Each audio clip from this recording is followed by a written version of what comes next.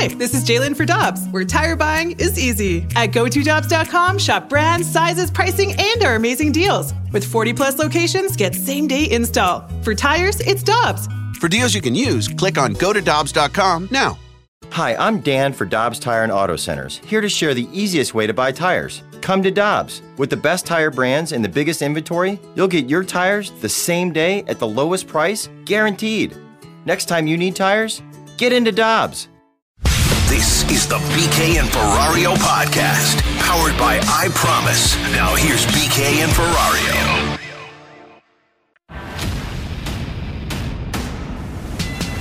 With Alex Ferrario and Tanner Hendrickson, I'm Brandon Kiley. We're going to get you to start things out today, straight out to the Cardinals press conference, introducing your newest third baseman for the Cardinals, Nolan Arenado.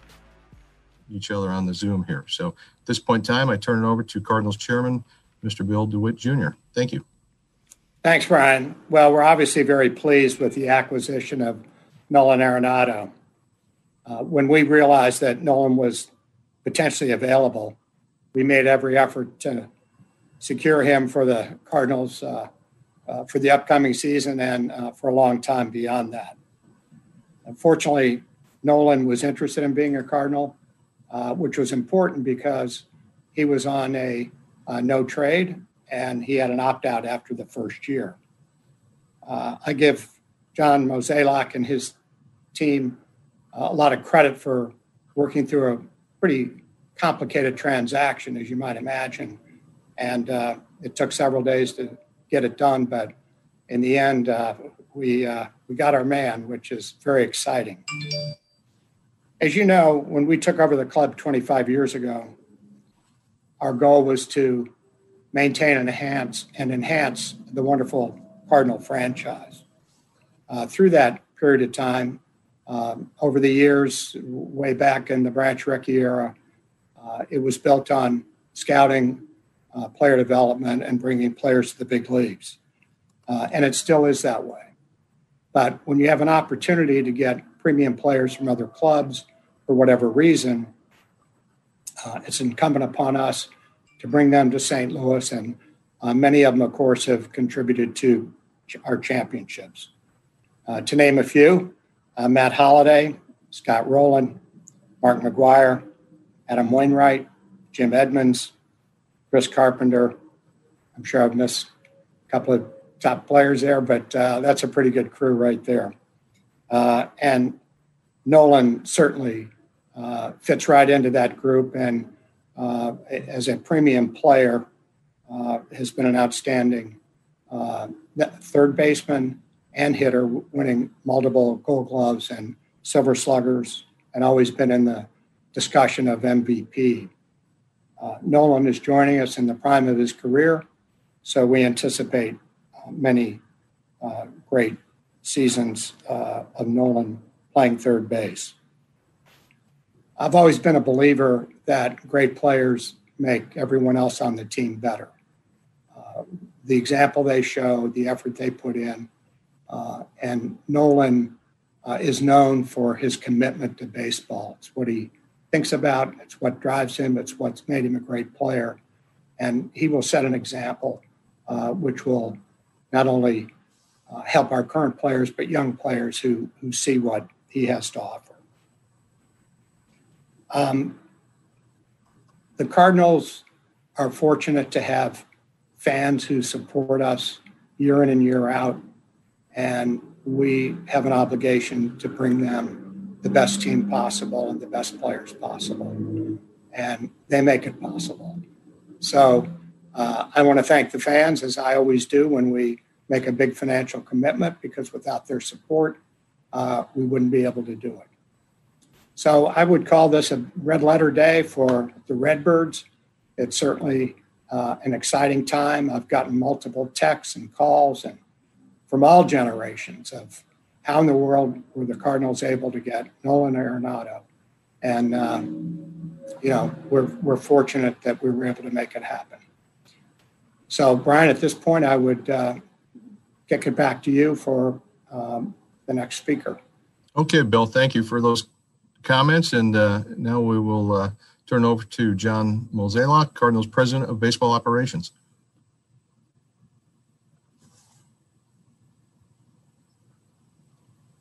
to unmute myself. First off, this is a very exciting day. I can only echo what Bill said. But I think I need to first start off with just thanking everyone, starting with you, Mr. DeWitt, Mike Gersh, Randy Flores, Moises Rodriguez. I mean, these guys spent tireless hours trying to get this done. I also want to show some gratitude towards Major League Baseball to helping us push this over the finish line, and as well as thank the Colorado Rockies for their patience during this process. But at this time, I really want to just welcome Nolan and his wife, Laura, to the city of St. Louis.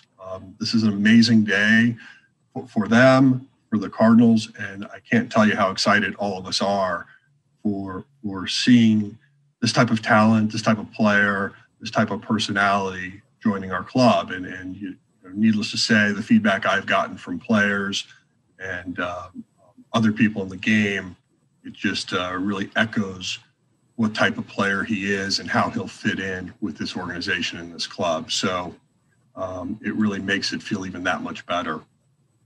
But, I asked myself this question recently on how does a deal like this happen?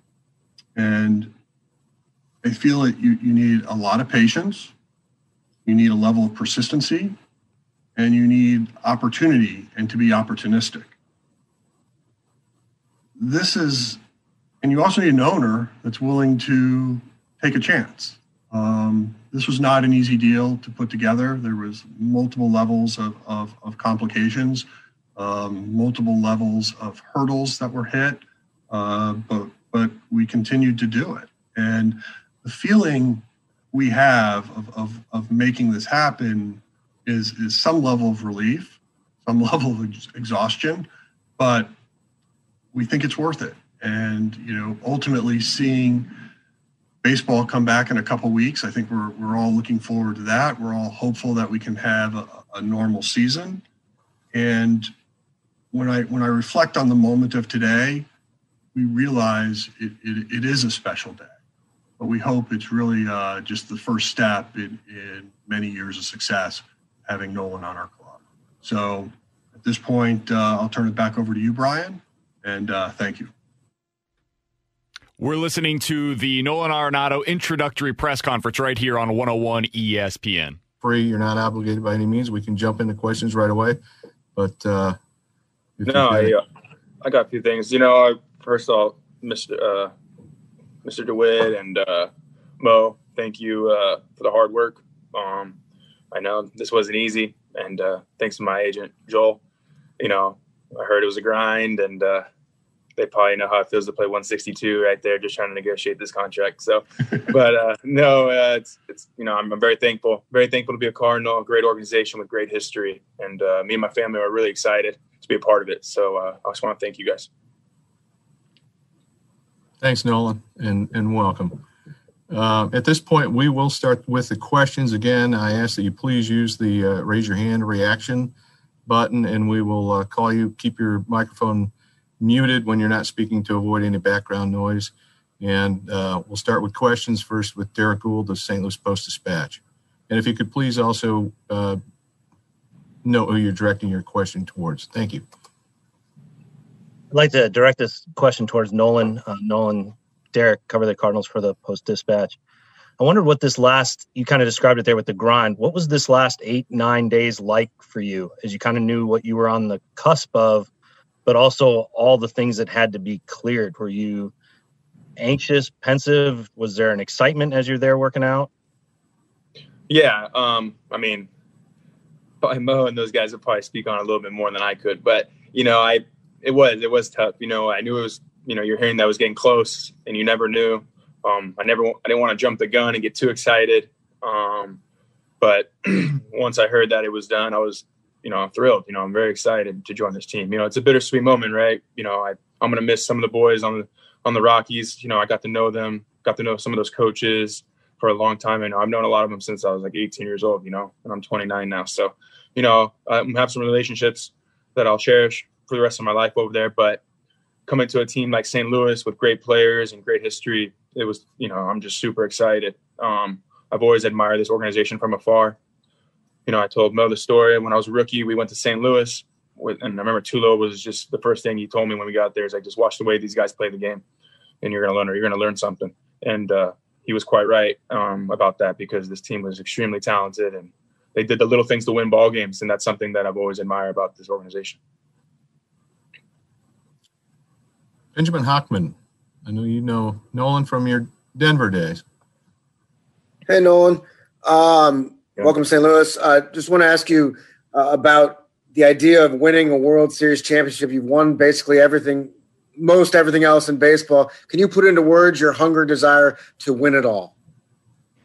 Yeah, well, that's the dream, right? As a kid, you dream of winning a World Series, and that is still the dream now. And to join this organization that, they care about winning and they want to get things done, it's really exciting. They're always competitive, and that's something that, got my attention. And of course, the goal is always that. The goal is get the playoffs, but we have to set goals first. Let's get to spring training, get our timing down. We'll move into the season, hopefully, God willing, healthy. Move into the season, play as many games as we can, hopefully, God willing, win the division, and then keep making our way up. We got to set the goals like that, and I think that's what we'll do. I'm excited to join this staff because this team has more playoff experience than I've ever had. I'm just a piece to the puzzle here, and I'm excited to be a part of this group. I know they're going to help me and guide me along, just like I can help them in this game also. So it's going to be a lot of fun. All right, Randy Carricker, ESPN 101, St. Louis.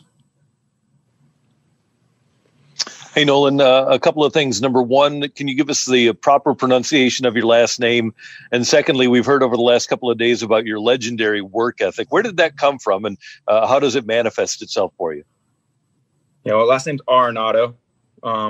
You can call it whatever you want. It's all good. But Arenado is how you say it. I think just growing up around Todd Helton, Troy Tulowitzki, guys that work so hard. And, when I was a young player, I see the success that they're having, and I wasn't having as much success as them. So I was like, okay, well, maybe I need to pick it up a little bit. These guys are working so much harder than I am, and they're having such success. Maybe I need to start doing that.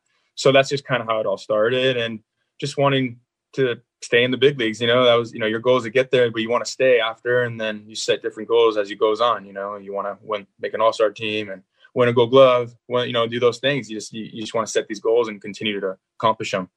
And that's just kind of how it all started. Ron Blum, Associated Press.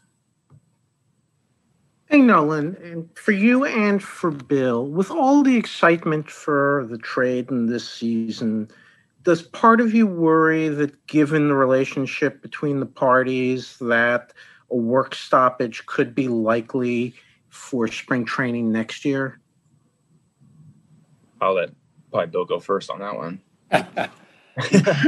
Ron, hopefully no. And it's incumbent upon both parties to try to reach a mutually beneficial agreement.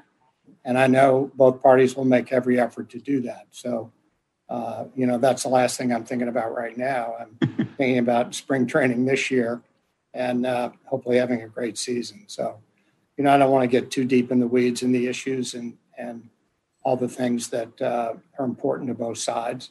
But historically, MLB and the Players Association have avoided work stoppages for a long, long time. It's longer than any other professional sport. So let's hope that continues through next year. Nolan, your thoughts on? Yeah, I hope we don't have a work stoppage. I hope we're able to play. I think both sides want to play, and that's what, especially with this 2020 season, how it got delayed and all the things that are going on in our country, it probably wouldn't be very good if we had a stoppage. So, I hope we are able to play and we're able to settle those disputes or whatever they are and get them done. And I believe we can. There's always agreement there, and I believe there can be. Listening to Nolan Arenado's introductory press conference, the newest member of the St. Louis Cardinals. You're hearing it right here on 101 ESPN. Some of the connections you've had to players on the current team throughout your career. I know that you and Paul Goldschmidt, for example, have played together in a couple of spots. I know that maybe we're not technically on the current team here, but you and Yadier Molina, I think, as well have a relationship. Can you sort of speak to what those connections were like and how they can maybe inform what coming to St. Louis will be like for you? Yeah, well, I got to know gone on vacation trips with the Carpenter family, so I got to know him a little bit, talking to Matt, and obviously got a lot of respect for Yadi. I've always enjoyed watching him play and how he changes the game with how good he is, and talking to him. But there's a couple of guys there, Mark Reynolds played there, Descalso, I just asked those questions to those guys. I don't know a whole lot of them, but, I'm excited to get to know them. But Goldschmidt for sure is a friend of mine. I consider him a good friend, and obviously he's one of my favorite players of all time. And playing against him, like I said, I played against him in rookie ball, and then playing against him in the big leagues, and then now we're on the same team. It's pretty cool. It's definitely talking to them and getting to know them will probably make this transition a lot easier. And, that'll make it a lot easier to get ready and hopefully get into it. Zach Silver with Cardinals.com. Hey, Nolan. Welcome to St. Louis.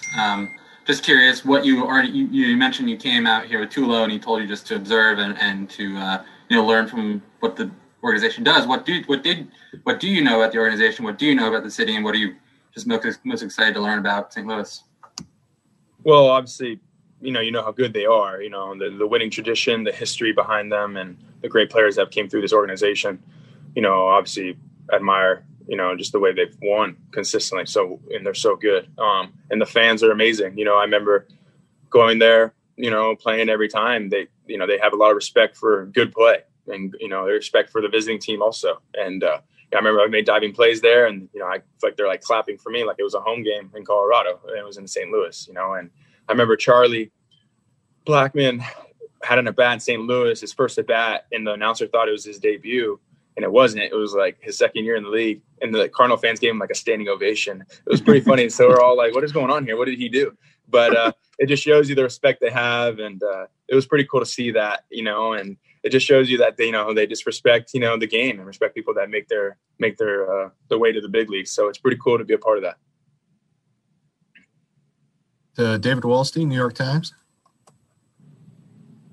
Hi, Nolan. I'm just wondering if you're surprised at how quickly things change with the Rockies, after signing your extension there and probably planning to spend the rest of your career there. And then do you feel bad for, you mentioned Charlie and Trevor and the guys that are left behind?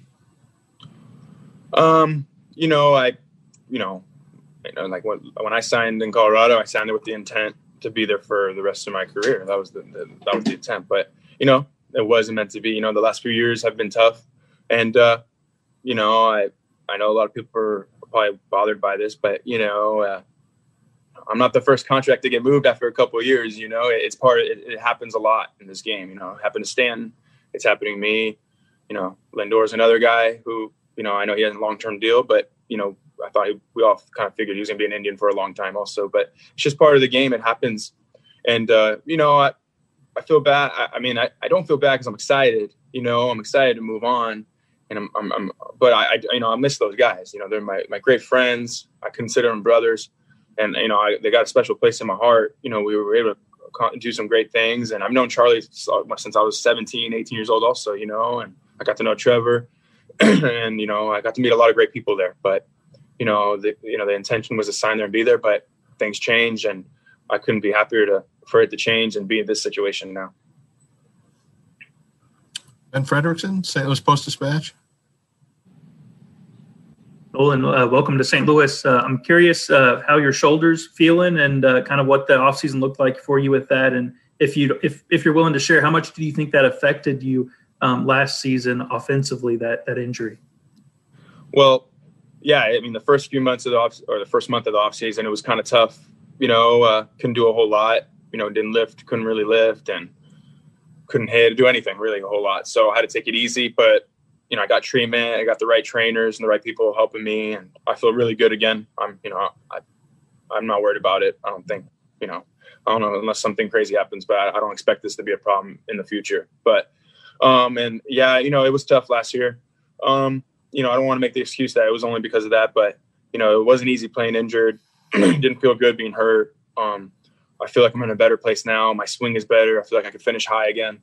And, I expect to be back to normal and be back to who I am. So, last year was a tough year, but I know I'm better than that. So I expect to be. Brian Walton. Owen, what are your thoughts about playing your home games in the ballparks of the Central Division versus the West, where you've been your entire career to date?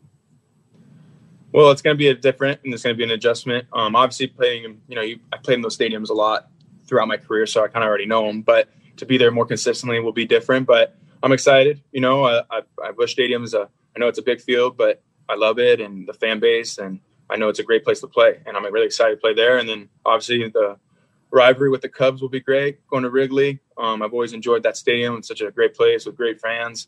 Cincy, we got a good team, and Pittsburgh. It's all great ballparks. Parks that I've always enjoyed going to, and I feel like it's going to be fun. I heard the travel is real easy, which is great. So that's going to be nice. So, I'm excited. I'm excited to play in this division. It's something new, and that gets me really excited to go. Troy Renck, looks like you're a moving car. Hope you're not driving. No, I'm not driving. I promise, Brian. Thanks for Nolan. Good to see you. Congratulations on the move. Thanks, Troy. You signed the deal, and you were the face of the franchise. And Dick Monfort said earlier today that 9 months ago you asked to be traded, and they basically that nothing was changing. That was it just the issue of you just felt like you could no longer win there, and that this was going to be the only solution? That's just what Rocky fans want to know, and it's about 99% leaning in support of you. But is there something that happened where you realized this was going to be inevitable, Nolan? I think, when you have a big, like I said earlier, when you have a contract like mine and you're losing, usually, I think a lot of these contracts get moved, and that's just kind of what happened now. Like I said, I signed there to be there for a long time, and I wanted to win there. It didn't work out. So, you move on, and that's what I'm going to do, and I'm really excited to be here. When you look at it and you saw what happened with Holiday and these other guys, do you see this as a chance to kind of, where you're playing meaningful games? They've had 13 straight winning seasons. How enticing is that when you wake up, for every day and feel like you're a contender? Well, exactly. I think that's exactly it. I made this decision based on hopefully go to a competitive team, a team that, has great tradition. And I believe St. Louis has that. Obviously, you said they have 13 straight winning seasons. Hopefully we can, throughout my career, we can make it even more. So that's the goal. And like I said, I'm really excited to join this team. I feel like this is a really good team to do special things. And, I can't wait to get to Jupiter. Last thing, what would you tell Rockies fans today? It's almost like they're in mourning. I guess, what would your message be to them as this thing's now official? Well, I got a lot of love for the Rocky fans. They've always supported me throughout my career.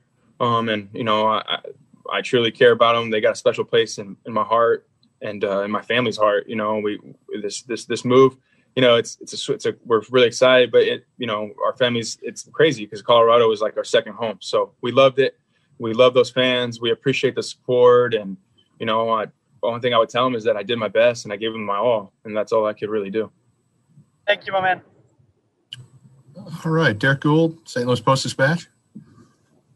Nolan, a few times during this, you've described obviously visiting St. Louis as a rookie and then also knowing some of the players. Well, you had a lot of power with your no trade clause to determine where you would go. How much did you look into the future of the Cardinals and what it might look like if you were to spend, say, the second half of your career here and the team that they would put around you? Well, I saw who was on that team now, and, obviously Goldschmidt's going to be there for the next 4 or 5 years, and I kind of saw the end of my contract, and I saw the rest of the players. It's all kind of similar at the same time. As development goes, that's something I'm not worried about with St. Louis.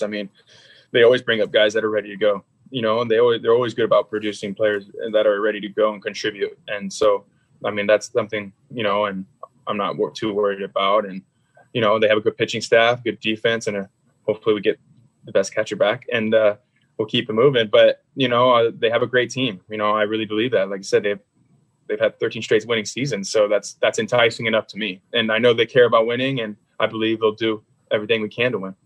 As part of this, you were able to get the second opt-out that we all know about. What are some of the factors that you'll consider as you look to whether you stick around? Because you'll have that choice twice to make whether you want to go somewhere else. Yeah, well, I plan on sticking around. So that's my goal. I plan on staying here for a long time. I've said that once in Colorado, but I truly, I mean it. I expect to be here for a long time. I'm not worried about that. Thanks, Nolan. Mm-hmm. Randy Kiriker, ESPN 101 St. Louis. Hey, Mo, you've been talked about with the Rockies and Nolan for a long time. When's the first time you ever called Colorado and expressed interest in Nolan Arenado? And when did you finally reach the point? And I guess the question is, what was the biggest hurdle? Bill talked about how complicated this was. What was the biggest complicated hurdle that you had to jump to get this deal done? Yeah, to start off with chronological order, we did have some interest in Nolan this past off season, and then I think it really sort of started gaining a little bit of momentum in the month of December of 2020, and then as we sort of worked our way to where we are today, it just seemed like every time we thought we might get somewhere, something happened. And so, like, there was not one particular hurdle that stands out as like, oh no, but there were, I can tell you, like, everybody that was involved in this deal will tell you, like, every time we thought we were close, something else happened. And then you asked the question to Nolan, like, how he felt over the last, 10 days. I can tell you, like, the last week or so, I keep feeling nauseous. Like, it just felt like something was going to go wrong.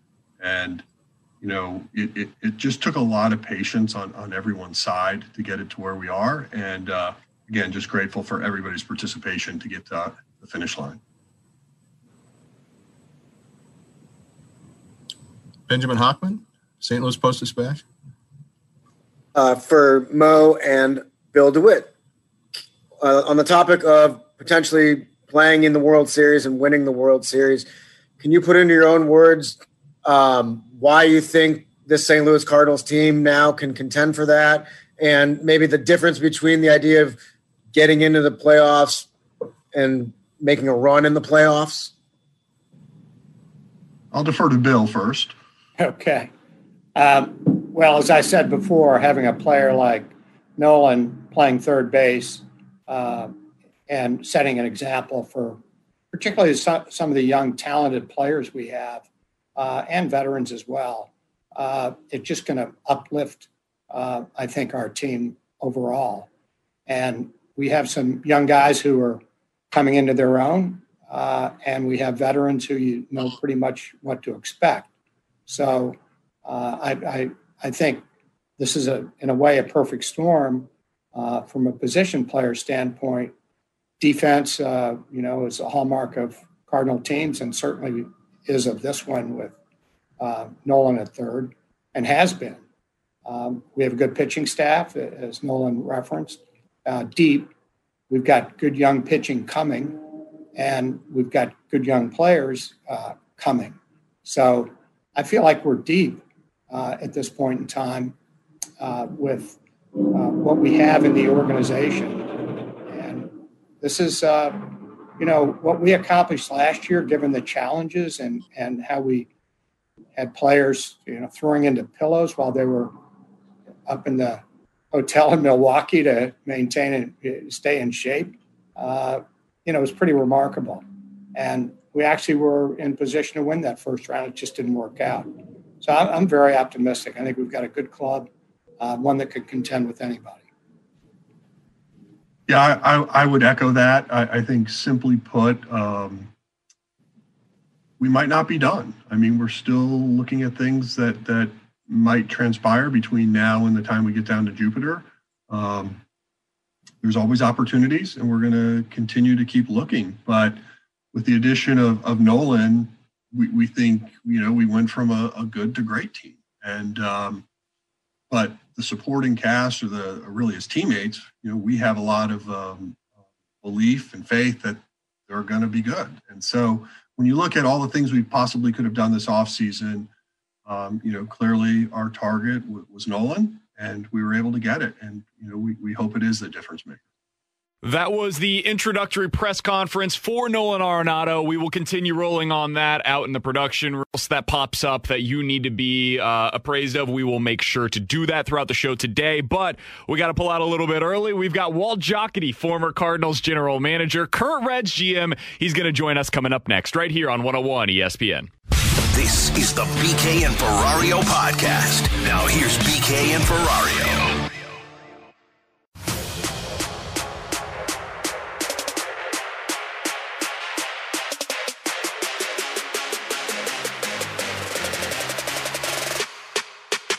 Welcome back to the BK and Ferrario show here on 101 ESPN. Let's go out to the Brown Name Crouppen Celebrity Line. Happy to be joined by former Cardinals general manager, current executive advisor to the CEO for the Cincinnati Reds. He is Walt Jocketty joining us here on a big day in St. Louis. Walt, we sincerely appreciate the time. How you doing today? I'm doing great. How are you guys doing? It's got to be great in St. Louis, I would think. Oh, yeah, it's going all right, I got to say. So we were just listening to the introductory press conference for the newest St. Louis Cardinal, Nolan Arenado. I was curious for your perspective on this. As someone who's in the game, that's seen quite a bit of Nolan Arenado yourself, what was your reaction to the trade when it was officially announced last night? Yeah, I was actually just watching it myself. I think it's... I know it's been a long time coming. I know they've been working on it for over a year. Sometimes it just takes that long to get deals done, especially one as complicated as this. But it obviously is a great, great boost for the Cardinal fans, the Cardinal organization, and for their chances this year. It certainly gives them an edge in the division, and it gives them a very, very solid club, and it gets that big bat they needed in the middle of their lineup. Well, give our listeners a behind-the-curtain look at this from a front office perspective. How difficult is it to get a trade done like this, where you're making a move for a superstar potential player? Well, it's extremely hard, and especially nowadays. And I think this deal is more complicated because of the financial issues involved, and there's a lot of hurdles to overcome. Not only just negotiating between two clubs, but you got to get Major League Baseball to sign off on everything that you agreed to, and that's not always that easy sometimes. But I had several deals that took a while. One in particular was, Jim Edmonds. I started talking to Bill Stoneman of the Angels at the GM meetings in November of that year, and then the following we didn't get the deal done until finally middle of spring training, and it just took that long to try and get it done, and sometimes deals take a while. The Wainwright deal took a while, so others get done quicker. But a deal like this for Arenado was very complicated. They had to agree on players because of the two outs that are in the contract and all the money. So it was a very difficult deal, and they're very fortunate to get it done. Just as a follow-up, Walter, from a general manager's perspective, how do you stay motivated to make sure you stay in contact with that team? Because after a year, I would imagine some guys just feel like, look, this is a lost cause. Well, I'm sure Mo was a lot like I was. You when you have something in your head that you want to get done, you don't stop until you get it done, unless it's completely impossible. And I'm sure that I felt that there was always a chance of getting this thing completed at some point, and you just don't let up until you get it done. And that's our competition as front office executives and general managers. Our competition is trying to make your team better and trying to make deals that make your team better, and do everything you can possible to achieve that and give your manager and coaches a better team to work with. Former Cardinals general manager Walt Jocketty joining us here on 101 ESPN. Walt, you worked alongside Bill DeWitt Jr. previously. I'm curious, when you have this kind of a commitment from the ownership group, I mean, the Cardinals are, while the Rockies reportedly are paying down some of this, they're still taking on $165 million in terms of total commitments for Arenado. How significant is it to have that commitment from the ownership whenever you're making a deal like this? It's huge. Bill, even when I was there, was always very cooperative. When we first acquired McGuire, I had a feeling we'd be able to extend him, and Bill and the rest of the ownership stepped up and allowed us to do that, and to extend Pujols, extend Rolen, and it just takes ownership like Bill and his group with some vision and to try and get deals done. That makes it much easier, and Bill's done a good job with that. Walt, one of my personal favorite trades in your time with the St. Louis Cardinals was the acquisition of Scott Rolen, and I know a lot of Cardinals fans feel the same way. Does this remind you a little bit of what you went through when you were with the Cardinals of acquiring an all-star Hall of Fame potential third baseman? Absolutely. I thought about that the last few days. It's very similar. There wasn't as much money. Well, Scott wasn't signed, and that was another guy we had to extend. So it was very similar. I mean, I think it's the same caliber player, and what he'll bring to that team, to that clubhouse, that Rolen did, and it's I think it's very similar, and I think that's why it's going to be a great long-term deal for him. I'm curious, Walt, whenever you look at these kinds of deals, the Cardinals have sort of returned to the philosophy that you had when you were here in St. Louis, where they're trading for these proven stars. They traded for Paul Goldschmidt and then re-signed him and extended him and kept him here in St. Louis. Same thing here with Nolan Arenado, although he already had that existing contract. When you look at that philosophy, what about that is so appealing to a front office executive like yourself? Can you tell us a little bit about what goes into decisions like that? Well, I'm glad to see them do that, because I think that's what you have to do to be continue to be successful year after year. They do a great job, as we've done in the past, with your player development and scouting. They've always had I think the Cardinal scouts have always been recognized some of the top in the country and the top in baseball, and our player development from the days of George Kissel was always very strong, and that's how you build your nucleus of your club. And then when you get to the point that you can add the all-stars, the top caliber players like Rolen and McGuire and Edmonds and guys like that, now Arenado and Holiday before that, Larry Walker. I mean, it puts you in a great position to that's one or two players that will put you over the top to be successful and continue to be successful for a number of years and have some kind of stability. But it's the other thing too, guys, that I feel very strongly about is that it's the fan base there. They're the ones that really motivate this and push it and allow it to happen because of the support they give. And that puts Cardinals in a very good position to continue to operate like this. I'm glad you mentioned that, because that's the follow-up question that I wanted to ask you, Walt, because for the last few years, there have been some Cardinals fans that wondered aloud whether or not St. Louis was still a destination for players. I think based on this, with Nolan Arenado officially waiving his no-trade clause, being one of the best players in the sport, I think we can hopefully put that to rest. Do you still think that players around the league view St. Louis as a potential destination city to come play baseball? Yeah, I think it's certainly one of the top organizations and cities to play in, and it's and I think a lot of it's because of the fans. The fan supports they get, and the knowledgeable fans. It's a generational thing, as we've always talked about. It's guys came with their grandfathers and their fathers, and it just has carried through to present time. And I think players see that. I know that was the one thing that really motivated McGuire. He loved, we were in Oakland all those years, and we did okay there, with fans, but just didn't have the support like he had in St. Louis. And I think that made a big difference with a lot of the guys. And so I think that does play a big factor in it. I think St. Louis is certainly a place that guys want to play. Walt, my final question for you, and those that don't know, Walt Jocketty works as the executive advisor to the CEO for the Cincinnati Reds. From the NL Central perspective, Walt, what does this move by the Cardinals do for the other teams? Well, it certainly makes it a lot tougher because, we thought that we had a pretty good opportunity to continue to improve and get, in the staying contention and be a contending club this year.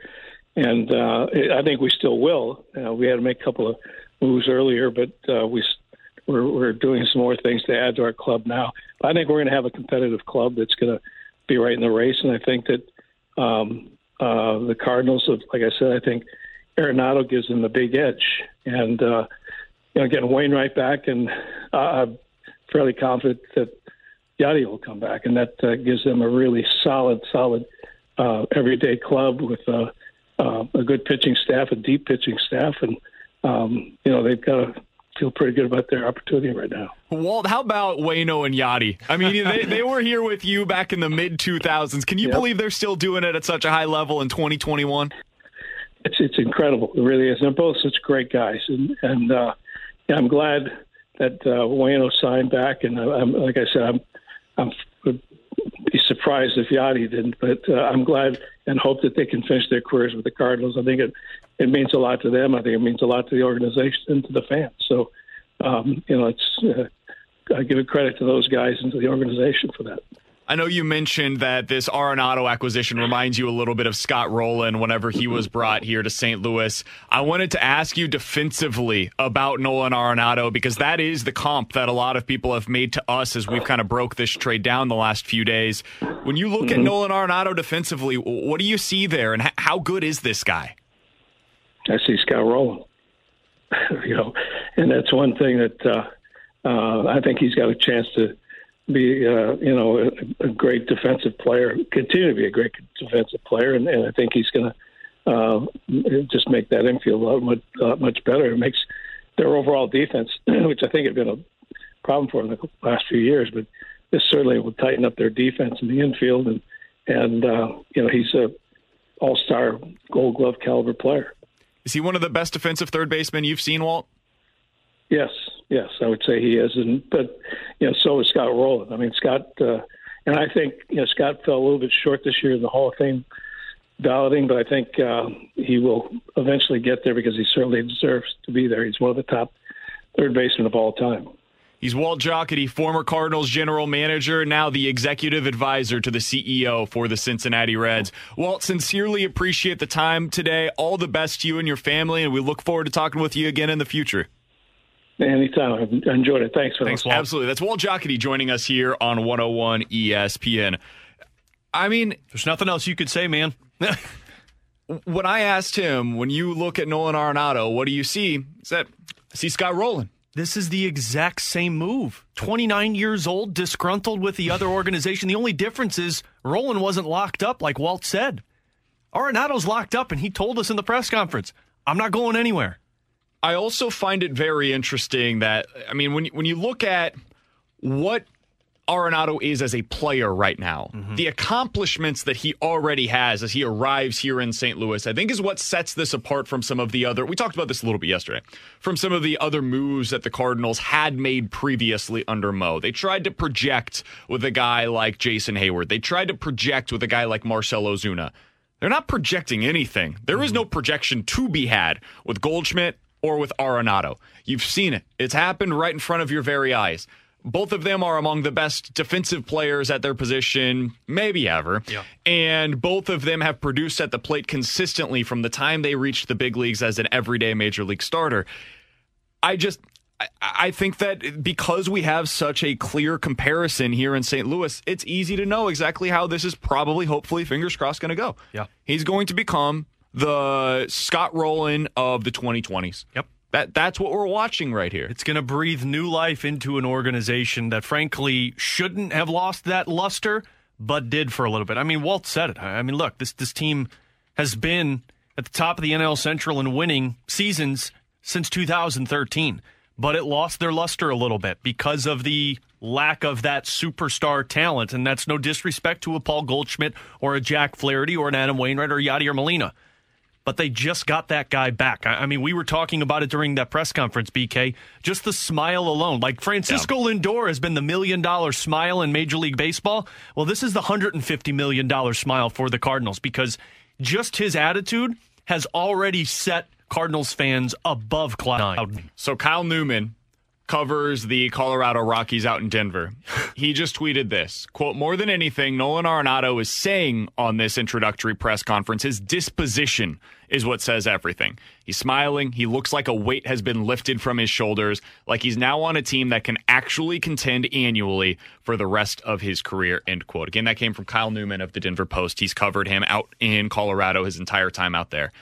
That's the difference, is it seems like he has finally found the spot where he needed to be in. So good for Nolan Arenado. We will give you more of the Colorado perspective coming up later today. Coming up next, 65780 is the Air Comfort Service text line. Questions and answers on 101 ESPN. This is the BK and Ferrario podcast. Now here's BK and Ferrario.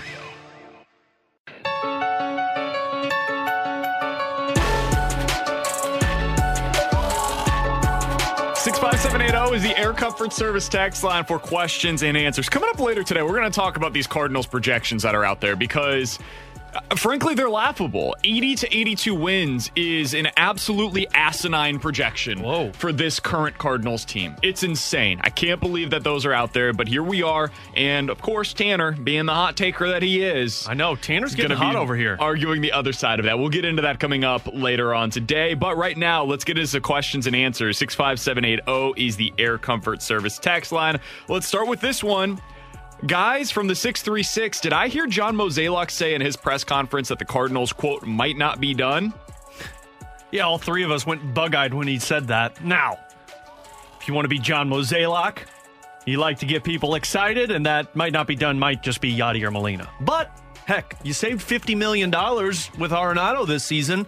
Could be Colton Wong. Well, you say 15 this year.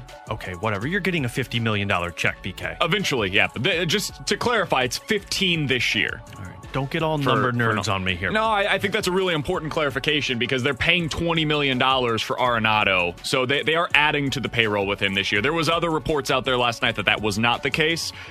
They're going to be paying $20 million for him. So with that being said, you have money to spend if you do want to go out there. Maybe it's Colton Wong. Maybe it's a cheaper option when it comes to an infielder like a Jonathan Scope or somebody that's a restricted free agent or unrestricted free agent, I should say. And then you always have the possibility of pitching depth, which, look, you always need pitchers. Pitchers are like defensemen in the NHL. You want to have as many as possible, and we were already talking about that in the break. So he's not wrong. When you get Arenado and you want to compete for a World Series, you go out there and you find what else is out there. And right now, it's bargain shopping in Major League Baseball. So I'm with him. Even if it's just Yachty, there's still some moves to be made for this Cardinals team. I think it's Yachty. I think that's what he was referencing, if I had to guess today. I think that they would have liked to have added a bigger bat in the outfield, a left-handed bat. There was the report from Greg Amsinger on with Carricker and Smallman earlier this week that he thinks that they were very close to a deal with Jock Peterson before he decided to sign with the Chicago Cubs. I don't know that bat is now out there. I don't know there's another guy that profiles similarly to Jock Peterson. When he said, we might not be done yet, I think he was referencing Molina and the fact that they could still add at the deadline. I don't think he was talking about another big acquisition this offseason. I could be wrong. I hope I'm wrong, but I don't think they're bringing back Wong, and I don't know that there's a significant enough upgrade in the outfield that they would be willing to sign it to once again complicate things when it comes to the guys that they already have. There's always those bench possibilities too. I mean, you want to load that bench up, and look, we know that we talked about the roster spots yesterday, but Elhuris Montero is not on the 40-man roster anymore.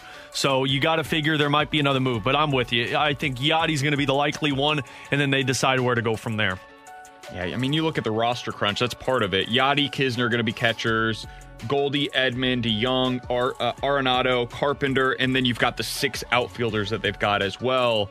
That's already 13 guys that are going to be on your 26-man roster. That's probably what you're looking at. Mm-hmm. Maybe you do one of those outfielders going into the season. Maybe Thomas starts out in AAA, and you add on an Edmundo Sosa to the big league club, something like that.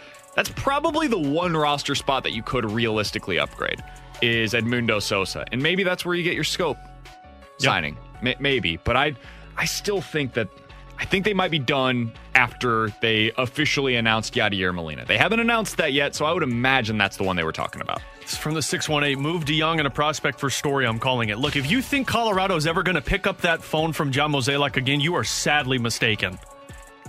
from the reports in Colorado, what the owner is saying compared to the general manager, the city might burn down after today. Can I pass along a quote that just came across from Rockies owner Dick Monfort? You're looking at the same one I am. Yes, please. Quote, I haven't thought about firing Jeff Bridich, no.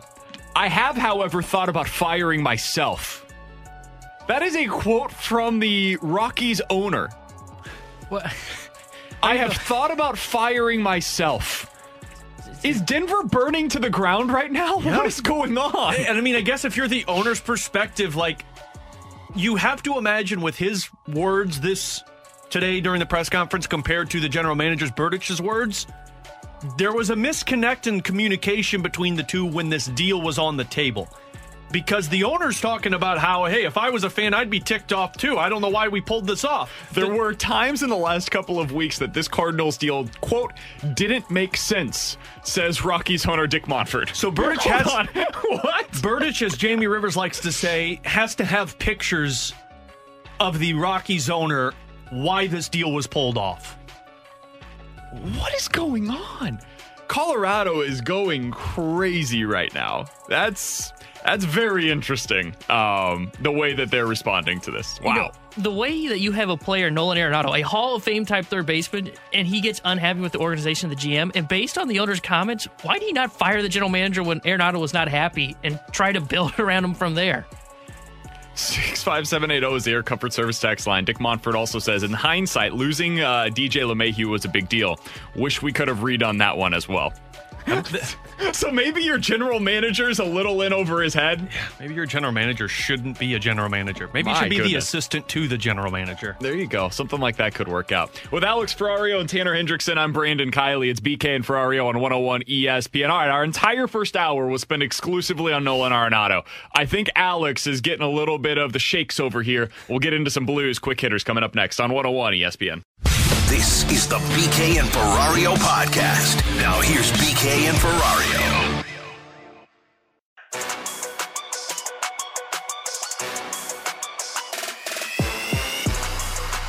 With Alex Ferrario and Tanner Hendrickson, I'm Brandon Kiley. All right, Alex has been bugging me all day. He's like, listen, I get it. This Arenado thing, it's a big deal. But can we talk about the Blues?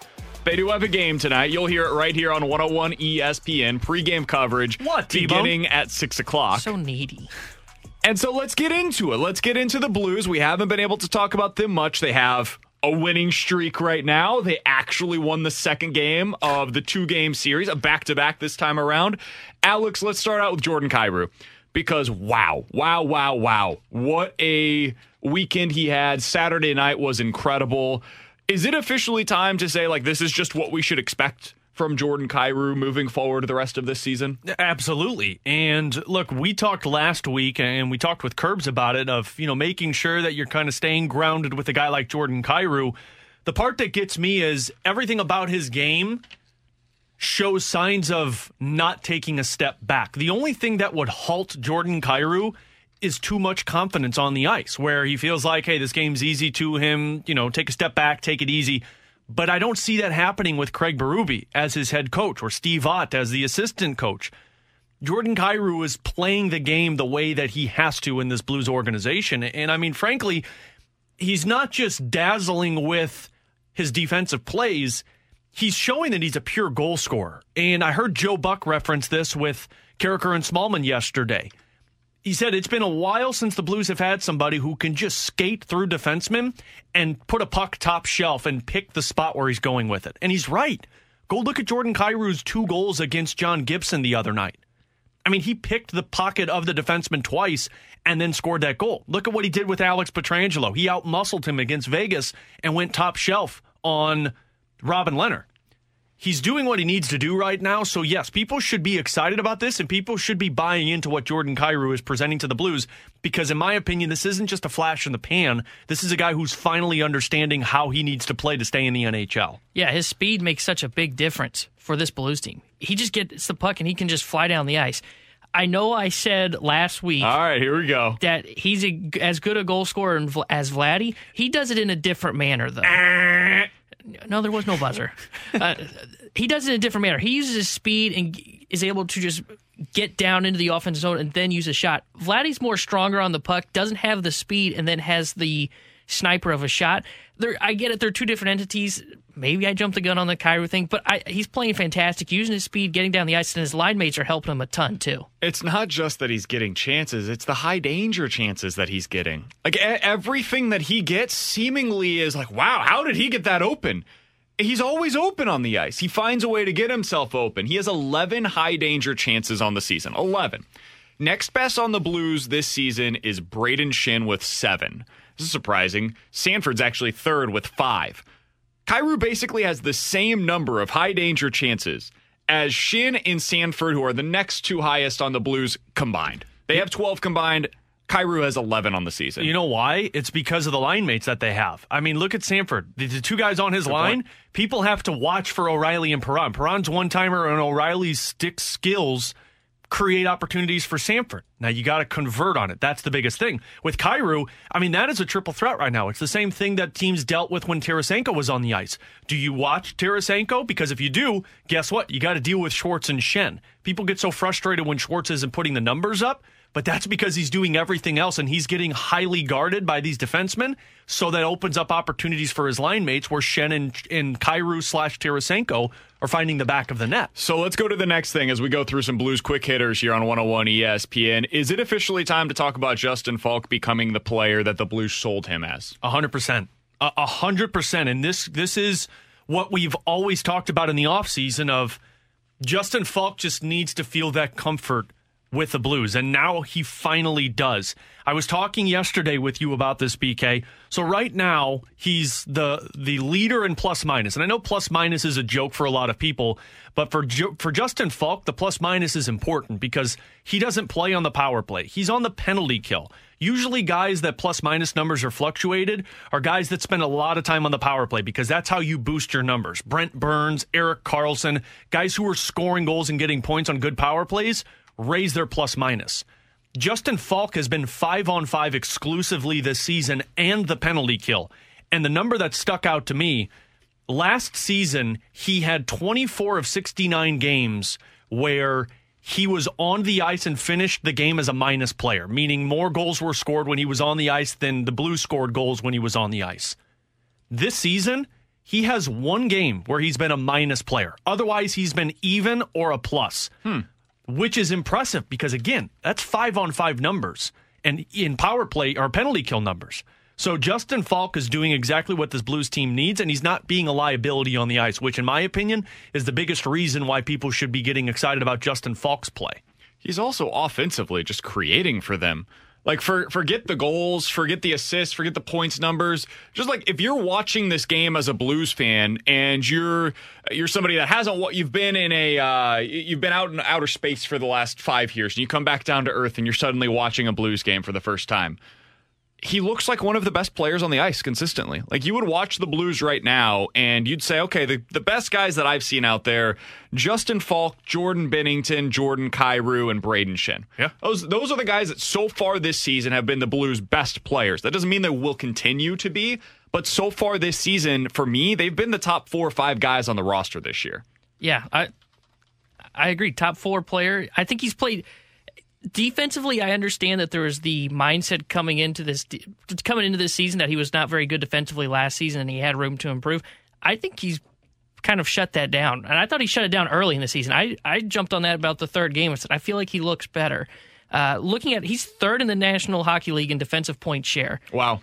And then he leads the team in hits. He's been physical, and I think he's second among Blues defensemen in shots blocked. I think he's like top 5. So, I mean, he's doing everything like you mentioned on the ice. Yeah. He's second in the league in plus-minus this year. In all of hockey, second in the league at a +11 on the season. That just changed. Well, it changed because he was off, basically. And other teams played last night. It's going to fluctuate. By the way, people are saying special teams doesn't affect plus or minus. It does, but it's specific categories. If he's on the ice and his team gives up if his team scores a shorthanded goal on a penalty kill, he gets a plus. If they give up a power play goal, he doesn't get a minus. So it affects the special teams, but it doesn't affect the special teams all the time. But again, you take that into consideration when a guy who plays on the penalty kill and a guy who plays at even strength as much as he's doing. He's Alex Ferrario. That's Tanner Hendrickson. I'm Brandon Kiley. It's 12:15. Your time check brought to you by Clarkson Jewelers, an officially licensed Rolex jeweler. Blues versus Coyotes tonight. Pregame coverage beginning at 6 o'clock right here on your home for the Blues, 101 ESPN. We'll talk with former Blues assistant GM, now Coyotes general manager,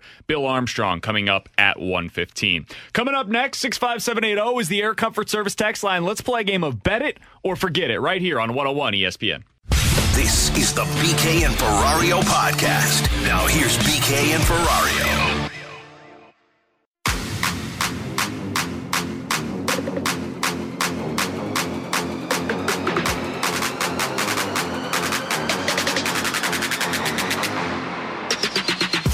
.780 is the Air Comfort Service text line for Bet It or Forget It. Let's start with a couple of Nolan Arenado questions, because why not?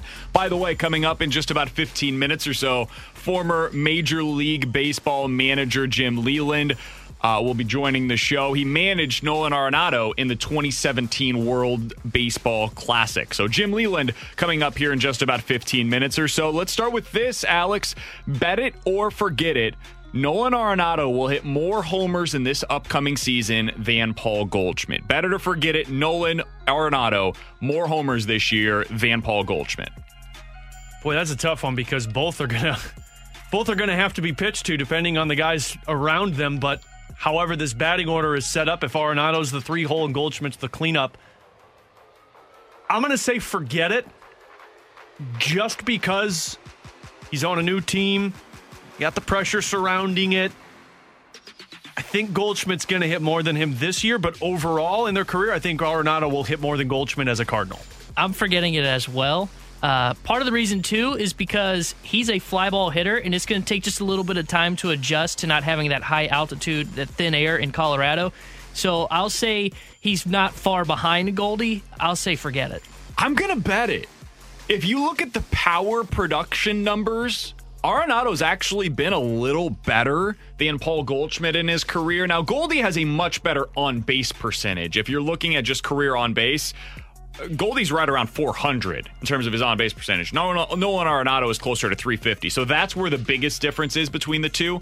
But career slugging percentage, Nolan Arenado is unbelievable in that. So I'm going to go with Nolan Arenado. I think if I set the over-under, what do you think it is? Around 35 for Arenado going into next year for the Cardinals? 35 for Arenado? Does that sound about right in terms of the over-under number? Kind of high. I'd put it under. I'd put it at 30. Yeah, but I think 35 is a good over-under to put it at because of his history of hitting home runs. Because Goldschmidt's only hit over 35 twice in his career. Yeah.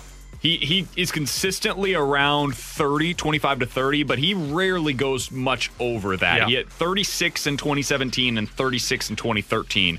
I think the ceiling for Nolan Arenado in terms of the home run production is a little higher. But you're right. I mean, some of that, certainly, as much as I don't want to put too much stock into the Coors splits, there's something to be said about the fact that he hits a lot more homers there. So from his splits on road games, if you took, I think it's the last 4 seasons, and it kind of translated to 600 at-bats, he would hit around 36 home runs a season. If you're just using his away splits, taking out the home So games. about 35 is kind of where that over-under should be. I think that's where I would put it. I would take Nolan Arenado on that one. 65780 is the Air Comfort Service text line for Bet It or Forget It. Guys, bet it or forget it from the 314. The Cardinals will have at least 3 Gold Glove winners in 2021. At least 3 Gold Glove winners in this upcoming season. I'll bet that because we already know 2 of them in Arenado and Goldschmidt. I think this might be the year that Harrison Bader gets a Gold Glove. He's kind of flown under the radar. He's been close in the past, but he's never won it. I don't think Tyler O'Neill is going to get another one. I one. think he's going to have the playing time this year. You think Bader? Maybe. The question that I have about him is the same. Is he going to be able to play enough to be able to really qualify? I just wonder if now with Arenado it protects him a little bit in this batting order to where they allow him to play. The other one I think is if Yadi's back, Yadi's going to get one more. I think I'm going to take the under. I think Paul DeJong could be a candidate for it, but now when you have Francisco Lindor coming over to the National League, I think that changes some things for him. So I would probably take 2. I think Goldschmidt and Arenado will get one, and I think those might be the only 2. That is not to take away from what they are defensively. I just think they're going to end up with 2 this year. I'm going to forget it as well. I think it's just going to be really hard for 3 guys on the same team to win a Gold Glove. I do believe Bader's a candidate. I could see DeYoung being a candidate.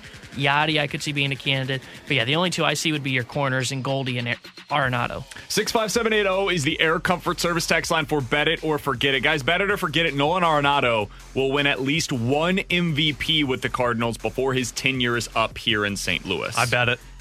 I think it's going to be the first couple of seasons as well. I don't know if that first one, but I'm thinking of that second season.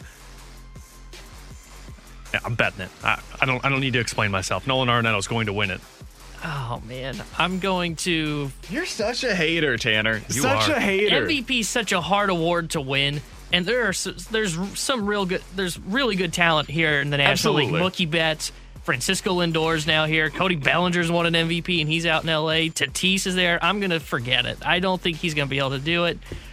I hope he does. I hope I'm wrong, and we can play this audio later. Let me know when you want me to buy a jersey of Tatis for you so you can wear it around here. No. So I'm going to go ahead and forget it as well for what it's worth.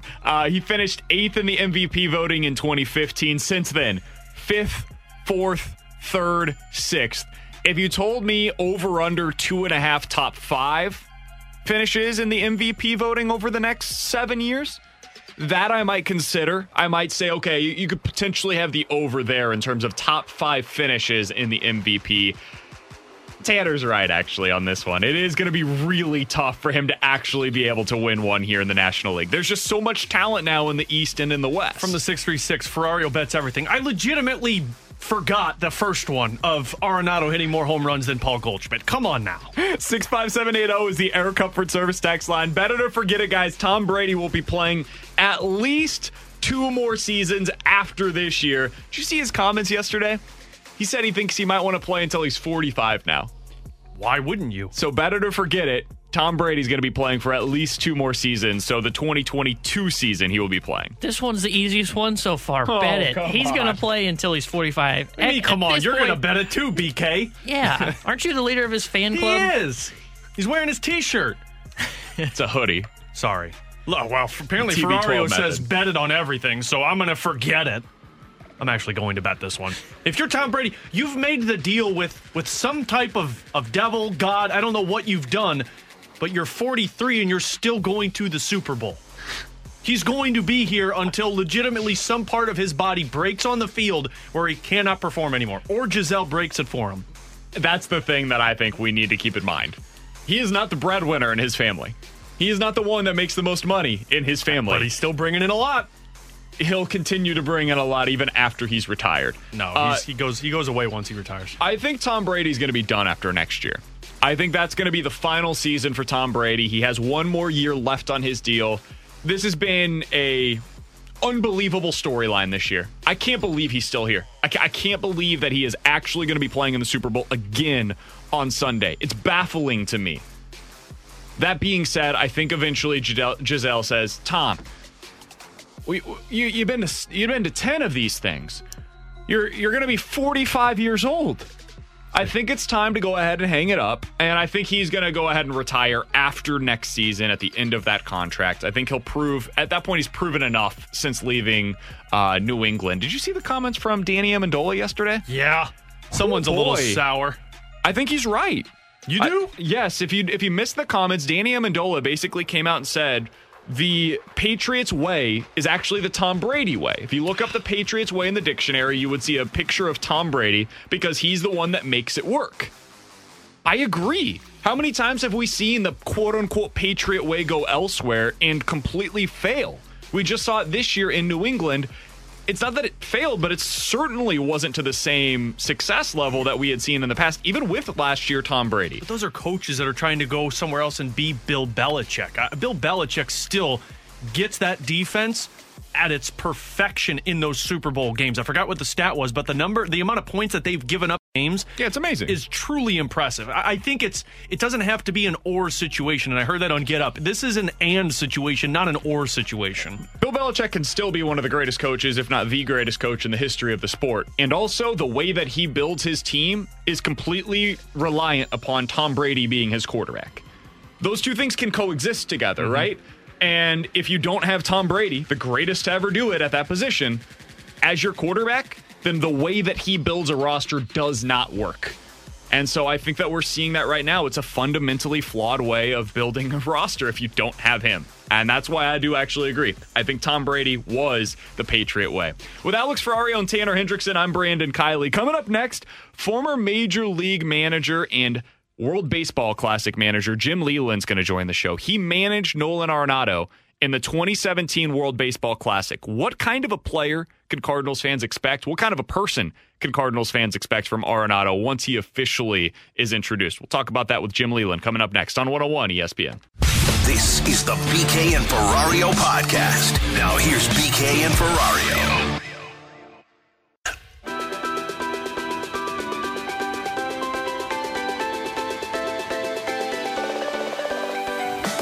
With Alex Ferrario and Tanner Hendrickson, I'm Brandon Kiley. It's BK and Ferrario on 101 ESPN. Thrilled to go out to the Brown and Crouppen Celebrity Line. Former Major League manager, one-time World Series champion, three-time pennant winner, and three-time Manager of the Year. Jim Leyland joining us here on the show. Jim, we always appreciate the time. How are you doing today? Well, I'm doing fine. How are you guys? Doing very well. Doing even better now that we officially have a new third baseman here in St. Louis. Jim, you spent some time with Nolan Arenado during the 2017 World Baseball Classic. He was your third baseman. What can you tell us about Nolan as a person, as a player? What was it like to be with him in 2017? Well, he was great. He's a wonderful, wonderful human being. He's a great guy, and I love him as a player as well, obviously, because he's a two-way player, and he's a great player because he's as good a defensive player as he is offensive player. So, the more two-way players you get, particularly in the National League, better off you are. So this guy he's what it's all about. He's a great guy. He's going to, hopefully we're going to get fans back in the stands soon because the fans in St. Louis are really going to appreciate this guy. And the feeling's going to be mutual. He's going to love it there. Jim, we've heard an awful lot of about the work ethic of Nolan Arenado. I'm just curious because you saw the perspective of him in a clubhouse. What does that do for a team with other players when you got a guy like Nolan Arenado in there? Well, he's a presence. I'm not so much about the clubhouse like everybody else is. They talk about it. Usually a good clubhouse is a winning team and a bad clubhouse is a lousy team. But he's one of those guys that when he walks in, there's a presence about him. He's not a loud guy. He's going to lead more by example than he is the rah-rah stuff, I believe. But when they see the way he works his skills, both offensively and defensively, they're going to be impressed. So, he'd be a nice guy to follow around. And, I don't think you can expect him to hit exactly like he did in Colorado maybe, but he's an outstanding hitter with power. And he's a great third baseman, and like I said, he's a great human being. So this is a good match with, in my opinion, probably the best baseball town in the country. Jim, I am curious because you kind of mentioned the Coors splits there. We've seen Matt Holliday translated well here in St. Louis. We saw it with Larry Walker back in the day as well. How much concern should there be about that? Do you think there's much ado about nothing there? How much should Cardinals fans worry about his skills, his numbers translating to St. Louis? Well, I wouldn't worry about it. I don't think it's anything to worry about because he's going to still have very, very good numbers. But it is a little bit different hitting in Colorado. There's no question about that. And I'm sure Nolan would probably tell you that himself. But, he's a great hitter. He's a great offensive player. He's got big power. And, he's going to fit in perfect. And he's a guy he's a manager's dream because you go home at night and you know that your third baseman tomorrow is Nolan Arenado. You go home the next night and you know your third baseman is Nolan Arenado. I think all the good teams, they have players, most of the really good teams have players that play every day at a position. I know one of the trends in baseball now, everybody loves this versatility. And I understand that to a point, but the teams that are really good, they have a guy that's settled into a position pretty much every single day. And those, to me, are the best teams. That was going to be my next question, Jim. How much easier does that make a job for a guy like Mike Shildt now, not just with Nolan Arenado, but on the other side, another guy who you're familiar with is Paul Goldschmidt at first base? Well, they're just two outstanding players. I mean, you talk about, they always used to talk about power on the corners and things of this. And I'll tell you, in my personal opinion, first base is a very underrated defensive position. And I always wanted a good defensive first baseman, and you have that in Goldschmidt, and then you have a Gold Glover at third in Arenado. So you're going to have power on the corners. You're going to have great defense on the corners. I mean, that's a treat for any manager, and I'm sure Mike's going to be very happy with that. World Series champion, 3-time MLB Manager of the Year, Jim Leyland, joining us here on 101 ESPN. Jim, I did want to ask you because, I mean, you've worked for a number of different teams. The Cardinals now, the ownership group, has shown a commitment to winning with this kind of an investment. It's almost $200 million that they're going to be handing to Nolan Arenado over the next few years, and he's earned that. But how significant is that as a manager, as a GM, somebody that's in the baseball front office? How significant is it to know that your ownership has that kind of a commitment to the winning side of things? Well, I think if you look at the St. Louis Cardinals, they've always been a team that they pretty much go for it. They're pretty consistent every year with an outstanding team. They're normally in the playoff hunt, even the years that they don't make it. It's very rare that the Cardinals aren't talked about at some point during the season as far as being a team that's going to go to postseason, maybe win the division, obviously. Yeah, you know, they've just got great tradition there. They've had great teams there. And, you know, I know Bill DeWitt because I worked for the Cardinals for 6 years. So, you know, they're committed to it. They know what they have. They just have a jewel there in St. Louis with that fan base that they have there. And they know that. And, you know, they do a good job of making them happy. So it's really, like I said, I think it's the best baseball town in the country. So I think the Cardinal front office ownership and everything has proven that. And in most years, the players prove that because they're normally in the hunt. Speaking of jewels for St. Louis, Jim, there's two of them that all fans are expecting to be back, and that's Adam Wainwright and Yadier Molina. Not to bring up bad memories, but you remember this back in 2006 playing against these guys. Are you surprised that these two still have that commitment to going out there and performing on the field for the Cardinals? No, not at all. They're both similar to Arenado. They both work hard at the trade. Obviously, they're very talented, but they work very, very hard. They're very proud players. They're very good guys. They represent the Cardinals as well as you could be represented by anybody. So, you know, that's just, you know, at some point it's going to come to an end, like all that stuff does. But, you know, hopefully they're going to have both of them this year. And, you know, that's good news for the Cardinal fans. Jim, Tony La Russa, the guy that was on the other side of that 06 World Series as well, he's back on the managerial side of things again. Are you surprised that he decided a decade later to get back into the game? No, not really. No, not really. He's really had the fire. He worked for a couple of different clubs. He worked out of the commissioner's office, but you know, he was up in the booths a lot, and you know, the boxes up there, and it just didn't set well with him. He just is one of those guys that he wants to be involved in the action. He had a tough time being away from it. And I think it's great. I think it's absolutely great. He's going to be – I talk to him almost every day. So he's going to be more than prepared. He's got a really good young Chicago team over there. I think they'll do very well. You think he's going to be successful out there in Chicago? No, I don't think there's any question about it. You know, if those players are committed to winning over there, they definitely have the right manager. There's no question about that. I think that, you know, the proof's in the record, and I don't think there's any question about that. Former Major League Manager Jim Leyland joining us here on 101 ESPN. Last question that I've got for you, Jim. You mentioned a few times that you think St. Louis may be the best, probably the best baseball city in America. Do you have any favorite memories of spending time here in St. Louis, whether it be as a manager or working for the Cardinals? What are some of your lasting memories of being around St. Louis and some of the baseball memories that you had here? Well, I have a lot of memories, but I have two that stick out, and one was really good and one was really bad. So, you know, we clinched our first division title in St. Louis when I managed the Pittsburgh Pirates. You know, we were pretty bad and took over there, and it took us about 4 or 5 years, and we finally clinched on a Sunday afternoon in St. Louis, and that's one of my most memorable moments in baseball. So that was a great moment, and then, of course, the tough moment was in 2006 when we lost to the Cardinals, and you know, we had beaten them. We swept them during the season. We played them that year, beat them 3 straight. And, you know, we went into the World Series, and their record, they didn't have a great record that year, but they got hot at the right time.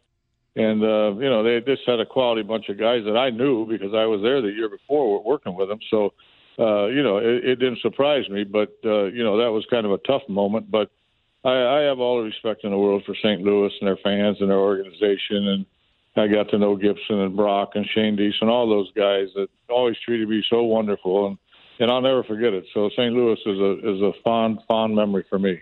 Last thing, Jim, before we let you go here, we've been talking to a lot of different people over the last few days, and some of them have kind of stacked up Nolan Arenado with where he ranks defensively as a third baseman. You've been around this game for a long time. Compared to some of the other guys that you've seen in your time around Major League Baseball, how does Nolan Arenado stack up defensively at third base? Well, he's right at the head of the class. I mean, there may be some just as good if I really took time to think about it, but I don't think you're going to I can't remember anybody better. I can tell you that. And, I didn't really see him as much. He was in Colorado and I was back in Detroit, so I didn't really see him play all that much, to be honest with you. And then I had him in the World Baseball Classic, but I've seen him enough to know that he gets off the ball really good. He's got a really strong, accurate arm. He's just a great player. And the thing I like most is he's a great two-way player. Sometimes you can get a guy that's really a good hitter, but a little short on defense or vice versa. But this guy's the entire package. The only thing, he's not going to steal bases, but this guy's a total package. He's Jim Leyland, former Major League Baseball manager, World Series champion. Always appreciate him joining us here on the show. Jim, all the best to you and the family. We look forward to talking with you again soon. Thanks so much for hopping on with us today. You're welcome. Thank you. Absolutely. That is Jim Leyland, former Major League manager, joining us here on 101 ESPN. I think what he said about the best teams are the ones that have a great player at a specific position every day. Yep. Man, that encapsulated so much of what we have talked about for the Cardinals for so long. That's been part of the issue. Like, you look at it and you're like, it's kind of, you remember a few years ago how we called them kind of the island of misfit toys? It felt like they had second basemen playing at third base. They had 6-hole hitters that were batting third. Yeah, Matt Adams was playing left field. Colton Wong's playing center field. It just didn't fit. It just felt like for whatever reason, they couldn't find the right pieces to really go together. It fits now. We can discuss how good it is. We can discuss where this team ranks among the best in the league. All of those different things are fair conversations to have. But suddenly you look around and you're like, okay, Tommy Edman makes sense as a second baseman. That's probably his best defensive position. You look out in the outfield, and yes, there are too many of them out there and too many questions that you compared to what you would like. But they all make sense out there. They're all legitimate outfielders instead of Matt Adams patrolling left field. It all starting to actually make sense for the Cardinals, and that was a big piece of this. Instead of having Matt Carpenter, who might not fit out there at third base anymore every day, now you've got a bona fide star playing at third and at first going into next season. Yeah, I mean, for the first time, and I'd have to go back and look at it, but it feels like for the first time since 2016, maybe, this team actually has bona fide starters in every position in the infield. And look, the outfield's interchangeable, but all three of those, players that are the positions you expect those guys to be able to hold down the fort. But for the first time in 5 or 6 years, you finally have a third baseman that you can count on, a shortstop, a second baseman, a first baseman, and a catcher, which they haven't had in a long time. 65780 is the Air Comfort Service text line from the 314. Guys, the Dodgers don't play a consistent lineup, and they seem to have done all right. They don't, but they have guys that are in the lineup every day. They have a guy like Mookie Betts that he's going to be out there every single day. Yeah, they got guys like Max Muncy who can play wherever he needs to be, Cody Bellinger. It's the same guys. Yeah, and they're going to be in that lineup every single day, batting in the same spot every single day. Maybe they won't be playing the same specific position defensively, but they're going to be out there every day, regardless of who's going up on the opposition. That has not always been the case for the Cardinals, so I do like the way that he put that. With Alex Ferrario and Tanner Hendrickson, I'm Brandon Kiley. Coming up in about 15 minutes or so, we will dive into where the Cardinals rank in the National League Central, because some of these projections have me very confused over the last 24 hours. But coming up next, we're going to dive into the junk drawer right here on 101 ESPN. This is the BK and Ferrario podcast. Now here's BK and Ferrario. Let's open it up. The junk drawer with BK and Ferrario.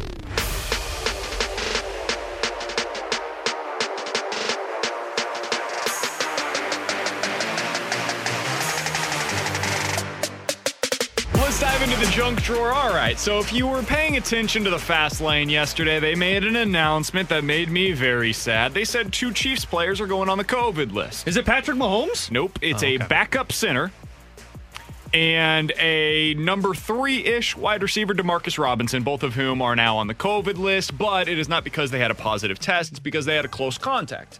There's some question, all right, what are you doing to get a close contact to somebody that has COVID the week of the Super Bowl, right? Lou Will's lemon pepper wings. Well, there has been some reporting that has been done on this. Oh, no, I was joking. According to Tom Pelissero of NFL Network, Tyreek Hill told reporters on Monday that the Chiefs are taking major precautions with COVID this week. That includes having their barbers tested for COVID to do haircuts at the team facility. So they are bringing in guys, cut these players' hairs during this week prior to the Super Bowl. That's really smart. There was one barber that was doing this. He tested negative for 5 straight days. The team found out mid-cut with their backup center, Daniel Kilgore, that the barber had tested positive. Oh, man. So how did these guys end up on the COVID list? Because their barber, who was literally coming into the facility, they took every precaution they possibly could, tested positive for the virus after giving these 2 guys haircuts. Here's my follow-up question. If you're at a place right now listening and you have an opportunity to look up a gentleman by the name Daniel Kilgore, again, backup center for the Chiefs, why does this guy need a haircut the week of the Super Bowl? Oh, please tell me he's bald. Why do any of these players need a haircut the week of the Super Bowl? Well, I'll tell you why. He doesn't need a haircut. He needs a nice beard trim. Oh. He's got to get that beard lined up right. Come on now, BK. You got to make sure that you're styling and ready to go for Super Bowl week. The dude has the same color hair as Jamie Rivers. Okay, that's His hair inappropriate is to silver. Jamie. He's a silver fox. He is a silver fox. Jamie Rivers. I don't know Daniel Kilgore, but Daniel Kilgore, also a silver fox. Look at this. Ferrario, here's a picture for you. That's Daniel Kilgore. Look at that hair. Yeah, that hair's rough, but look at the beard. Look at the beard, though, BK. That beard is lined up as perfect as it can be.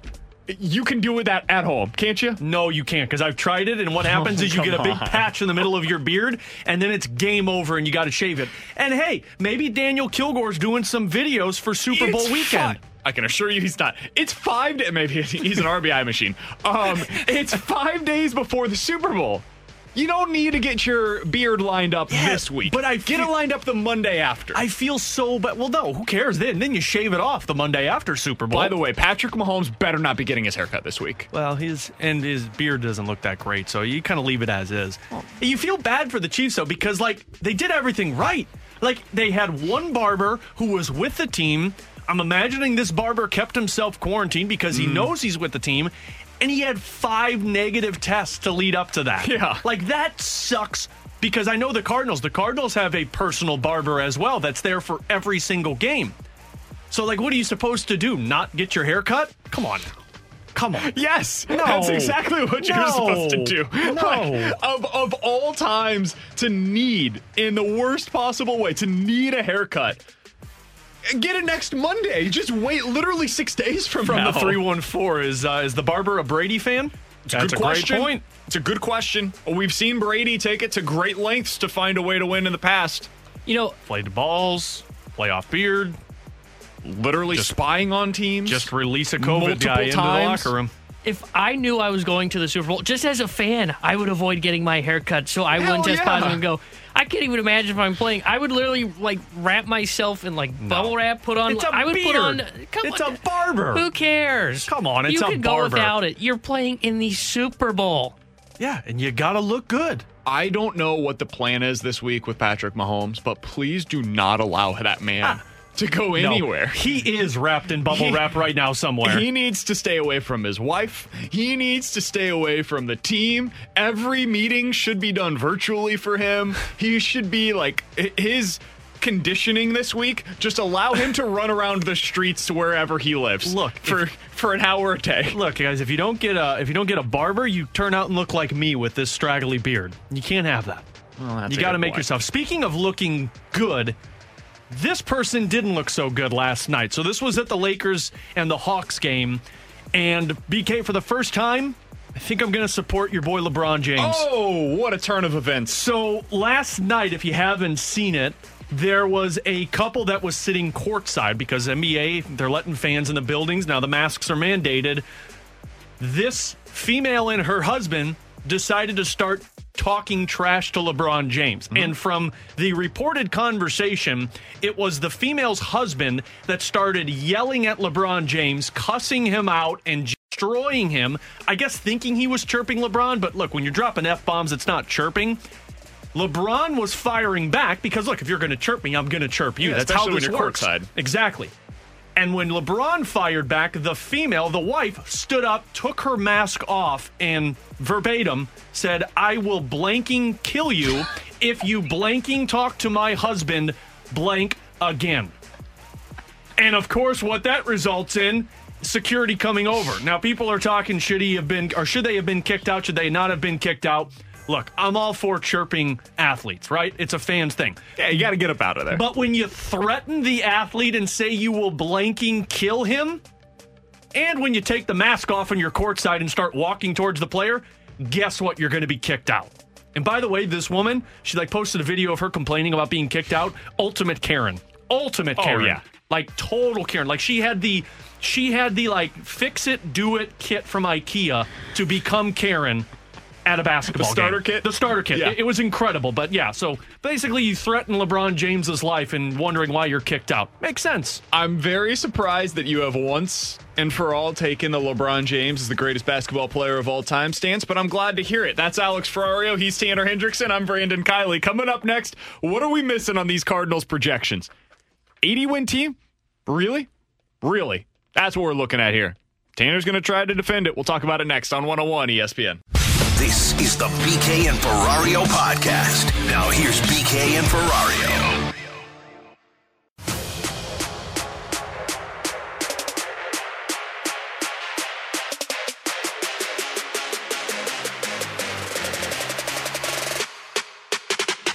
All right, so what am I missing?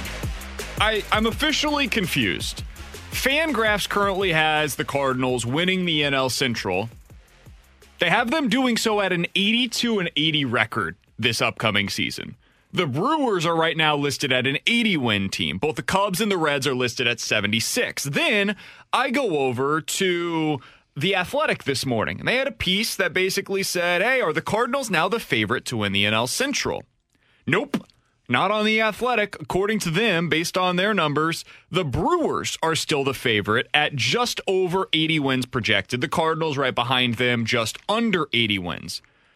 Alex, Tanner, audience at 65780 is the Air Comfort Service text line. I beg of you, can you please explain to me how the roster that I am currently looking at, which includes Yadier Molina, Paul Goldschmidt, Tommy Edman, Paul DeYoung, Nolan Arenado, with the outfield that includes Dylan Carlson and Harrison Bader playing most days, and one of, if not the deepest pitching staffs in all of baseball. In what world is that an 80-win roster? In what world is this one of the worst Cardinals teams that we've seen in the last 30 years? That doesn't make sense to me. Please, please, please help me understand it. I'm not even... I mean, yes, the 80 wins is frustrating in itself, but I'm more amazed that they're picking the Milwaukee Brewers to be the better team than the Cardinals. I'm looking at this roster right now for Milwaukee, guys. I can't tell you one player that would comp to a 1-2 punch of Goldschmidt and Arenado. We all know Christian Yelich is an incredible player. Name me another player on that roster that you would say is going to be a comp that the Cardinals have with a 1-2 punch of Goldschmidt Arenado. There's not one. No. Lorenzo Cain? No. I'm sorry. It's not. Not at this point. Great player? No way. Kirsten Hura? No. Not going to happen. So that impresses me more than anything. Now, the pitching, I'm not as in-depth with. Look, they have a great bullpen with Devin Williams and Josh Hader. They do have some young guys in the rotation that are going to be good. But again, an 80-win season for this Cardinals team. They were an 80-win season before they made the moves of Wainwright and Arenado. Maybe. The Cardinals have won fewer than 83 games once since 2000. Basically, since the new ownership group took this century, the Cardinals have won fewer than 83 games once, and it was in 2007. You're telling me this is going to be the second worst Cardinals team of the last 2 decades? I refuse to believe that. I don't see it with the roster as is currently constructed. That being said, Tanner over here has some questions. You're making this sound worse than He's been arguing with me all day, and I have somehow become the optimist on this Cardinals team, even though in the past I have been viewed as a pessimist by some. I really like what they currently have. I think this is a really good team. I think it's around a 90-win team. Tanner, please explain to me why you think that they stink and they're probably going to win fewer than 60 games next year. Again, you did say that. No, you did say that in the commercial break. You weren't even there when I was talking to him this morning. Commercial break, you just said they're probably a 50-win season. So I think they are a 90-win team. I think they win the NL Central. I think they are the favorites to win the NL Central with the Arenado move. The only reason I could see them with the 83 win projection. 80 or 82. Those are the two that I've seen so far. But yeah. The only reason I would see that is because the projections must show that the Cardinals are going to get absolutely destroyed outside of the Central. But then when I think about it, and that's why this doesn't make sense to me, when I think about it, if the Cardinals in the projections would be getting destroyed from the NL East and NL West teams, shouldn't everybody else in the Central be being destroyed by them too? That's why I don't understand this 82, because I think the Cardinals are going to play 600 to 700 ball against the NL Central. And I know that maybe is a little too much, but the NL Central, there's not a lot there. I think the Cardinals pitching is the best in the Central. I think their lineup's the best in the Central. Going outside the Central, I don't, still not 100% sure where I'd rank them. But sure. But I don't understand how they can't, be the favorites in the NL Central. The only reason I think the win total would be low is if you see them losing a lot to the NL East and the NL West. But again, those numbers don't show it for the rest of the division, so I'm not quite sure why they're at 82. And from the 618, the rotation has too many question marks. I would imagine this is where the Athletic and projections are putting the Cardinals because their rotation isn't what it would be with a healthy Dakota Hudson. But correct me if I'm wrong here, but that's the least of my concerns right now with this team. Why are people worried about this pitching staff? I have no idea. I mean, it can't be because of just Dakota Hudson being out, because you're offsetting that with Miles Mikolas, who has been a very, very strong pitcher for this team. Maybe he's not a 2 pitcher in a rotation, but he's going to be at least a 3rd starter in your rotation, which is awesome. KK was impressive last year. You have the depth now with Adam Wainwright. Jack Flaherty, I would imagine, is going to be taking another step. And then you get into all of the depth with a guy like Ponce de Leon and Martinez and Reyes and John Gant and Libator, who just had the best curveball in all of the prospect pool in the top 100 rating on Baseball America. So we can sit here and say that there's question marks, too many of them with this pitching rotation, but that offsets a little bit for me because you don't have to be as perfect as you were last season because of the acquisition of Nolan Arenado. Your offense is going to take that step forward. The offense is going to take the step forward, but if the rotation becomes a question mark, then the bullpen will eventually become a question mark. And the reason I say that is the more taxed the bullpen becomes, the worse the bullpen will perform. So I think it is very important for the Cardinals' rotation to have at least 3 guys step up and become a solidified innings eater. I have the same concerns as the text line. Is Flaherty going to bounce back? I don't know what's way into last season because of the outbreak and all that. KK, I don't think is going to be as good as last year. Now, I'm not saying he's going to fall apart. Mikolas, we don't know what he's going to be. That 5th spot is a big question mark. Who's going to win that job? And then who am I forgetting in the rotation? Wayno, thank you. Wayno, look, Wayno's numbers were great last year. I don't know if he has that kind of performance in a full 162. I don't think he does, yeah. So I think there's another question mark there, too. That's why I have some concerns for the rotation. And again, I have faith in the bullpen, but the more they are taxed, the harder it's going to be for them to perform at an elite level. 65780 is the Air Comfort Service text line. To that point from the 636. Guys, who on this pitching staff has had a solid 3-year track record? That is what we all wonder about. It should be good, but some of the concerns are legitimate. See, I look at Miles Mikolas, and there is a question mark. This is an important disclaimer to the texter's point. I think Miles Mikolas is pretty much a known commodity if he is healthy. Don't know if he's healthy. I haven't seen him. But if he is healthy, I think I kind of know what Miles Mikolas is, and he's a really solid number 3 starter, innings eater for you this season. I think I pretty much know what Jack Flaherty is. Is he what he was in the back end of the 2019 season? No, because that was literally Cy Young that we watched the back end of the 2019 season. It was Bob Gibson-esque. I don't think he's going to be that, but I think he's pretty damn good. He's not going to be what he was last year either. No. KK. I think I kind of know what you're going to get there. I think it's going to be pretty darn good. Is it going to be great? Maybe not. I don't think you can expect a 2.1 ERA or whatever he had last year. But I think mid-3s is pretty fair to expect from him. Maybe upper mid-3s for him going into next year. Wayno, to your point, Tanner, I don't think he's going to be as good as he was last year. But I think he's going to be able to eat some pretty good innings for you. He's going to be better than a 5-hole starter in your rotation. Yeah, I don't think he's any different than what most teams have going into next season at the back end of their rotation. And that's why I have so many questions about these projections. Is just I think that you're looking at a staff that is a little deeper than the projections are giving it credit for. And I think the projections have a really hard time with young pitchers adjusting for how many innings they're going to be able to get. I'm looking at the Zips projections right now on Fangraphs. They have Alex Reyes throwing 54 innings next year. I would be stunned if he throws just 54 innings going into next season.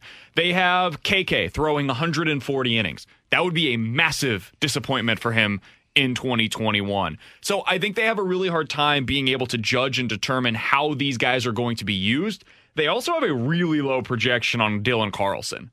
And I think maybe the differentiating factor here is what Carlson's going to be. I think he's going to have a really good year. I'm really confident that he's going to be a good player for the Cardinals in 2021. Meanwhile, on Fangraphs, they're projecting a 240 hitter that hits 15 home runs and has a 740 OPS. That's kind of Tyler O'Neill-esque. That's not really helping you a ton if that's who he's going to be. I don't think that's what he is, though. I think more of what we saw at the end of last year is what we're going to see in the future from him. So that's where my differentiating comes into. But man, 82 wins? That's a joke in my opinion. Seems crazy to me. And you mentioned the young pitching. I was looking at the numbers last night. Guys that were 25 and younger made up 46% of the Cardinals' innings last year. 4.5 ERA. I look at that and I go, oh, well, that's a little concerning. But then I look at the other numbers. 218 batting average against, 318 on-base percentage against, 412 slugging. Those are fantastic numbers. The underlying numbers are all there. They just happened to get a little unlucky with the batted ball. So I think that they're going to be fine. And for a lot of people, they would look at the young pitchers as a problem. I view that as a positive. They have room to grow still, whereas older guys, you could potentially see some fall off. These guys should be on the upward trajectory. With Alex Ferrario and Tanner Hendrickson, I'm Brandon Kiley. Coming up next, the Blues are about to start a nice series with the Arizona Coyotes. Their general manager, Bill Armstrong, is going to join us coming up on 101 ESPN. This is the BK and Ferrario podcast. Now here's BK and Ferrario.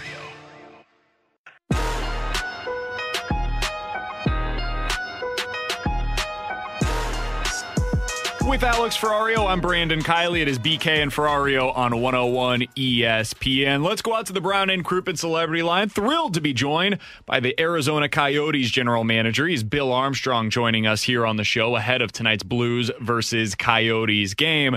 Bill, we sincerely appreciate the time. How are you doing today? I'm doing good. How are you guys doing? Doing very well. So let's kind of start out with the obvious. It's been a strange season. It's shortened. There are different scheduling tactics that they put into place. What's this year been like from your perspective? Well, it's been good in the sense that we're getting back to playing. Like, you know, everybody wants to get back to normal life, and for being a hockey player, normal is getting back and playing. You know, and we miss the fans and that aspect of it, but just to be able to play and go out there and practice and actually get back to work, it's been a great thing. Bill, this is the first time I'm getting the chance to talk with you since the transition. So what's it been like going from assistant GM and being in charge of scouting with the Blues for as long as you were to now taking over with the Arizona Coyotes?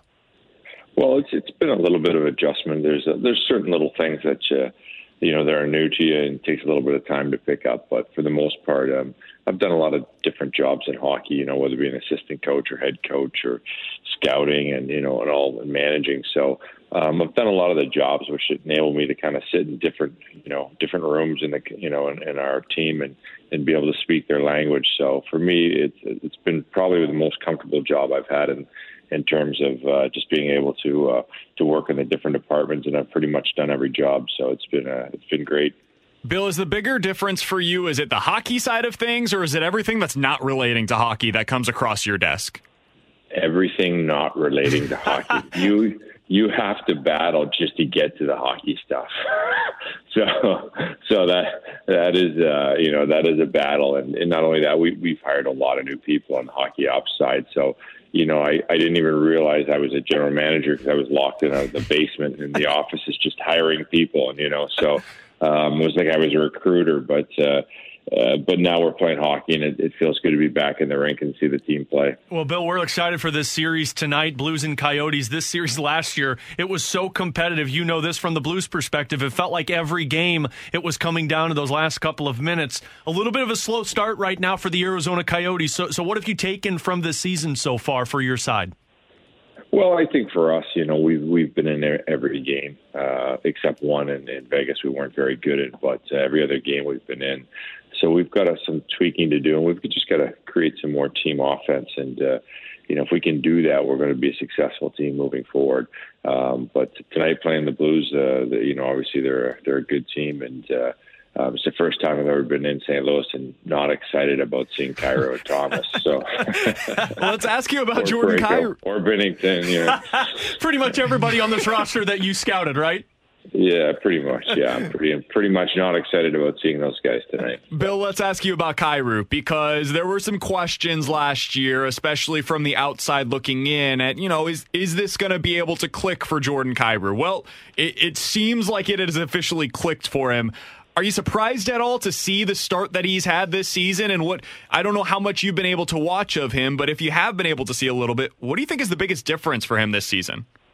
Well, first off, I'm real happy for him. He's put his time in. I think that one of the things that the Blues do a really good job of is creating a culture where it's not easy to play for the big club. You got to earn your stripes, and he went up and down in the minors and had to play in the minors and in and out of the lineup. And so when they do get in there, they fight hard because they don't want to come out. They know what the other side is like. And I think the other thing, too, is he's had to fix some of parts of his game, tighten up defensively and be a little bit more committed to playing defense. But what he's really done is gone home in the break and really, become stronger. And I think the biggest thing in his mind that he just really said, hey, listen, I'm going to be a player. You can see it out there. I just watched him morning skate, and he's got confidence, and he wants to prove to everybody he's the best player on the ice. Bill, Joe Vitale still referenced the conversation that you two had a couple of years ago talking about Niko Mikkola, and he said you referenced to Mikkola as like a dog on a bone when he sees that puck out there. And we've had some games now where we've watched Mikkola, and he has just been impressive as a defensive player. When you scouted this guy and you were a part of the draft with this kid, did you see somebody who could take over that role maybe in a top 4 defensive situation in the future? Well, our scouts did a great job there over in Europe, and they just kept raving about this guy. So, when we saw him, we're like, there's something there. And then after you got to know, not only as a player, but as a person, he's an infectious person. He's just a great human being, but he's somebody that's a very determined player. You got to beat him off with a stick, and he just keeps coming at you. So I'm happy he's got his chance again. He's paid his dues in the minors too. So, he's put a lot of time into developing and becoming a better player. So, and he's someone that's going to be a defenseman for them for a long time. We're talking to Bill Armstrong, former Blues assistant GM, now the Arizona Coyotes head man as their general manager. The last young guy that I wanted to ask you about, Bill, is Robert Thomas. And we've seen the flashes once again this season. And is he so talented, especially as a distributor with the puck. How do you think you get the most out of a guy like Robert Thomas? Is it about the line mates that are with him being able to have that ability to score from his pass? Like what do you think it needs to happen for him to be able to get the most out of his talent with this club?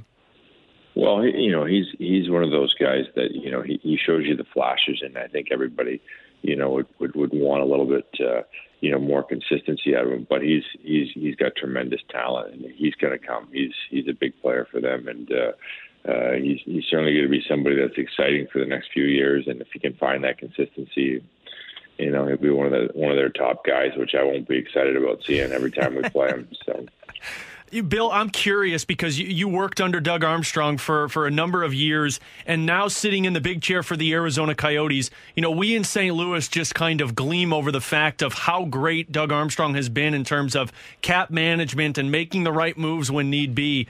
From your perspective now, is there a different appreciation for how good of a job Doug Armstrong has done in St. Louis? I got to work with him for a number of years, and I always had great appreciation of him. I thought he's probably the best well-rounded GM in the game, from managing the drafts to the pro side and his trades, but also with the salary cap.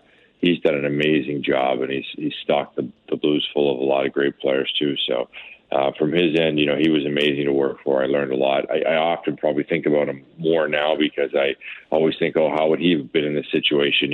So, he's passed on some really important lessons for me, just to kind of being with him and being around him. So I was fortunate enough. And not only that, but I had Larry Plow around me and Dave Taylor that are also part of the organization. So I was very privileged to be around some great people. And Jarmo Kekalainen went on to be a GM with Columbus. So I'm very fortunate in my time with the Blues. I was around some great people. Last thing that I wanted to ask you, Bill, is Ryan O'Reilly, the new captain for the Blues this season. Yeah. Not a surprise to anybody on the outside, but just from your time being with this organization, being able to watch him firsthand, what does he bring to that locker room with this new captaincy? Well, I think he's somebody that the year we won the cup here, he was a huge part of it. So I think for him, he's somebody that he plays big in big moments, and I think he also sets the culture. He was tremendous when I was here. I think he was a game changer when he came in our locker room. Bill, my final one for you. On the Arizona Coyote side, everyone in St. Louis always loves talking about your former 7th overall pick, Clayton Keller, the St. Louis kid. What have you seen from this guy? Is he kind of taking that step into an everyday NHL player and growing within the organization? Yeah, I mean, he's obviously someone that drives the bus on our team here, and he continually gets better. Kels is pretty young too, and he's accumulated a lot of NHL games, so he's a big piece of our offense. And when he's going, we're going. So we're excited. Last game was probably his best of the season, so he'll be ready to play tonight in his hometown. Bill, who should Blues fans be watching for tonight? Like, if I'm a Blues fan that hasn't been able to watch much Arizona Coyotes hockey this season, who should I be keeping an eye out for? Well, I think you're going to see our goaltender. He's been outstanding. Darcy Kemper, he's probably one of the best goaltenders in the league, and he's somebody that gives us a chance to win a game every single night he's in the net. He's a true professional and somebody that's on probably 99% of the time. He's at his best. So he's one guy. I think Clayton Keller, obviously we talked about, Nick Schmaltz and Connor Garland, our top line there. There's somebody that the Blues fans wouldn't be as familiar with, but they're great players and they drive the bus on our team. Well, Bill, it is awesome to get the chance to catch up with you. And again, congratulations on the opportunity to be the general manager with the Arizona Coyotes. We're excited to see you grow over within that organization and continue the success. So thank you so much for taking some time this afternoon, and we look forward to dropping the puck later on tonight against you guys. You're great. Thanks, guys, very much for having me on. Take care. That's Absolutely. Awesome. Same to you. That is Bill Armstrong, former Blues assistant GM, now out with the Arizona Coyotes. You will be able to watch the Blues, hear the Blues against the Coyotes tonight. Pre-game coverage for that with Alex Ferrario coming up at 6 o'clock. Excited to see that game. This is one of those, Alex, there is no such thing as a must-win this early in the season. But the Blues should take care of most of these games against the Coyotes this year, right? Yes, but I'm hoping that they make it challenging on the Blues, because otherwise I look like an idiot, because I picked Arizona as being one of the toughest competitors for the Blues this season. Bill Armstrong's right. They have been competitive in most of their games. They've only allowed 20 or 22 goals, but the problem is they've only scored 20 goals this season. Yeah, and these last two games were against Anaheim, and we saw what Anaheim looks like. Yeah, look, you do need to get... It's not great. I know what you're saying, BK, that they're not must-wins, but they kind of are. I mean, early in the season, I feel like you need to stockpile these points, because if you think about the games that they missed out on, that shootout loss to the San Jose Sharks, the LA Kings game that they led in, that's 4 points right there. That would stack yourself up a little bit more. So you got to get the job done. Arizona is not going to be an easy team because, like you mentioned, goaltending has been very good for the Coyotes this season. And on top of that, they have a lot of talent up front, Clayton Keller being one of those guys. So it is kind of like the Anaheim Ducks game where, look, they're at the bottom of the standings. You need to get the job done.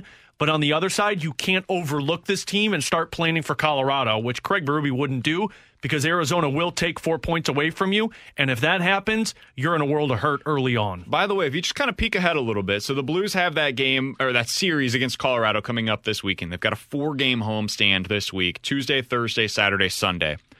Nathan MacKinnon, it doesn't sound like he's going to play in that series for Colorado. A lot of guys aren't playing for Colorado right now. He is listed as week to week, so it's not just the here and now. He might be out for a minute for them.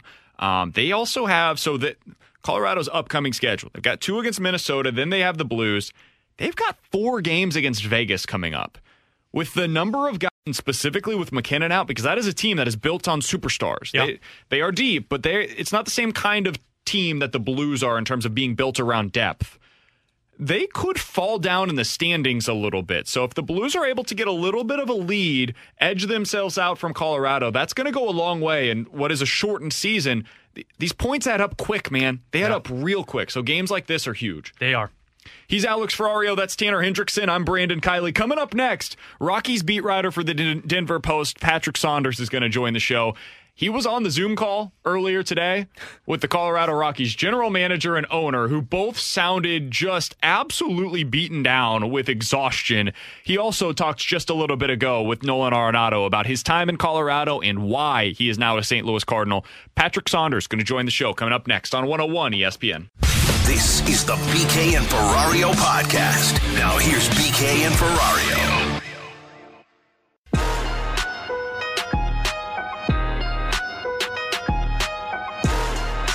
With Alex Ferrario and Tanner Hendrickson, I'm Brandon Kiley. I'm really excited for this. We're going to go out to the Brown and Crouppen celebrity line. Patrick Saunders covers the Rockies for the Denver Post. You can follow him on Twitter. He's had some great coverage of this trade at PSaundersDP, at PSaunders, SAUNDERSDP on Twitter. Patrick, is everything all right out there, man? That's a great question. I don't know if you guys picked up on any of the press conference with the Rockies, but that was kind of like the Spanish Inquisition today. That was rough. Yeah, so I paid attention on Twitter as much as I could, and the owner said that he hasn't considered firing the general manager, and I'm assuming this was said in jest, but has considered firing himself. I feel like if there's ever a quote that gives me a general vibe as to how things are going out in Colorado, that was probably the one. Yeah. Let me put it in context a little bit for you. The guy who asked the question, this may or may not surprise you, was Woody Page. Okay, we had him on yesterday. Yeah, okay. So Woody is not known for his tact, let's put it that way. He doesn't work for the Denver Post, he works for the Colorado Springs Gazette. But Woody, it was a very pointed question, and I think that Dick was saying that a little bit tongue-in-cheek. The essence of Woody's question was, you should fire Jeff Bridich. Why haven't you? And maybe you should sell the team. And to tell you a little bit more about how contentious this thing was and how uncomfortable the press conference was, Mark Kisla, who is our main sports columnist for the Denver Post, basically asked Monfort, well, maybe you sell the team. And Monfort shot back, well, you'd like that, wouldn't you? So it was not your typical presser. Let me put it that way. Yeah, I loved the tweet actually on the Spanish Inquisition, Patrick. I think that was spot on with it. The part that confuses me was the comments from Bridich and also from Dick. One side saying that, look, this was the deal that it's been fatiguing the general manager's perspective. It's something that we needed to get done. But then the owner on the opposite side said, look, if I was a fan, I'd be ticked off too. Was there miscommunication here, or was this more the general manager saying, hey, we're doing this without the owner's approval? No, not at all. That's just, you have to understand Dick Monfort. And this is one of the reasons why I've always thought that the Rockies need a team president, which they don't have. Dick Monfort is the de facto team president. I've always thought they needed someone else in that front office between the owner and the GM. No, that's just Dick being Dick. He's kind of folksy. He grew up in Colorado. He really does think of himself as kind of owner/fan. And sometimes he's too honest for his own good. But to answer your question, from everything I've been told, and Dick intimated this as well, the driving force not only in this trade, but also when Nolan Arenado signed that long-term 8-year, $260 million deal, Dick Monfort was really the driving force in both cases. So it's not like, Dick and Jeff Bridich were not on the same page. It's just they expressed themselves completely differently. We're talking to Patrick Saunders, Rockies beat writer for the Denver Post. All right, Patrick, let's talk about this deal specifically, because that's kind of, I think our audience can kind of infer based on what you just said. Things not going great in terms of the Rockies fans out there. They're not thrilled by this deal, and I don't blame them. According to Baseball America, not a single top 10 Cardinals prospect went to the Rockies in this deal. How was this the best possible haul that they could get for Nolan Arenado? Can you give us a little bit of insight into that portion of this? Well, I'm still trying to wrap my head around it too. It just doesn't make sense to me that you would give up one of baseball's premier players at age 29/30. The Rockies won't come out and say this, but essentially this was all about money for them. I think that was primary to this. Secondary was that Nolan Arenado was clearly unhappy. He clearly wanted out, and Ann Monfort made it clear that Nolan said he wanted out. Nolan's never really had the guts, I guess you could say, to publicly say I want out, but that's the truth. But the deal, the way Dick Monfort, the owner, explained it was this: they could have risked Nolan Arenado playing one more season with the Rockies and then taking his opt-out, and they would basically get nothing for it except perhaps a draft pick at the end of the 2021 season. Monfort said, well, rather than just get one draft pick, we figured we'd do it this way and get 5 prospects. So that's kind of the way he couched this or spun this. And I think I can understand that to a degree, like basically having the known as opposed to the unknown of what that draft pick is going to net you. I can follow there. I'm just surprised at what they got in return. And I would be curious, Patrick, now I don't know if you know this or not.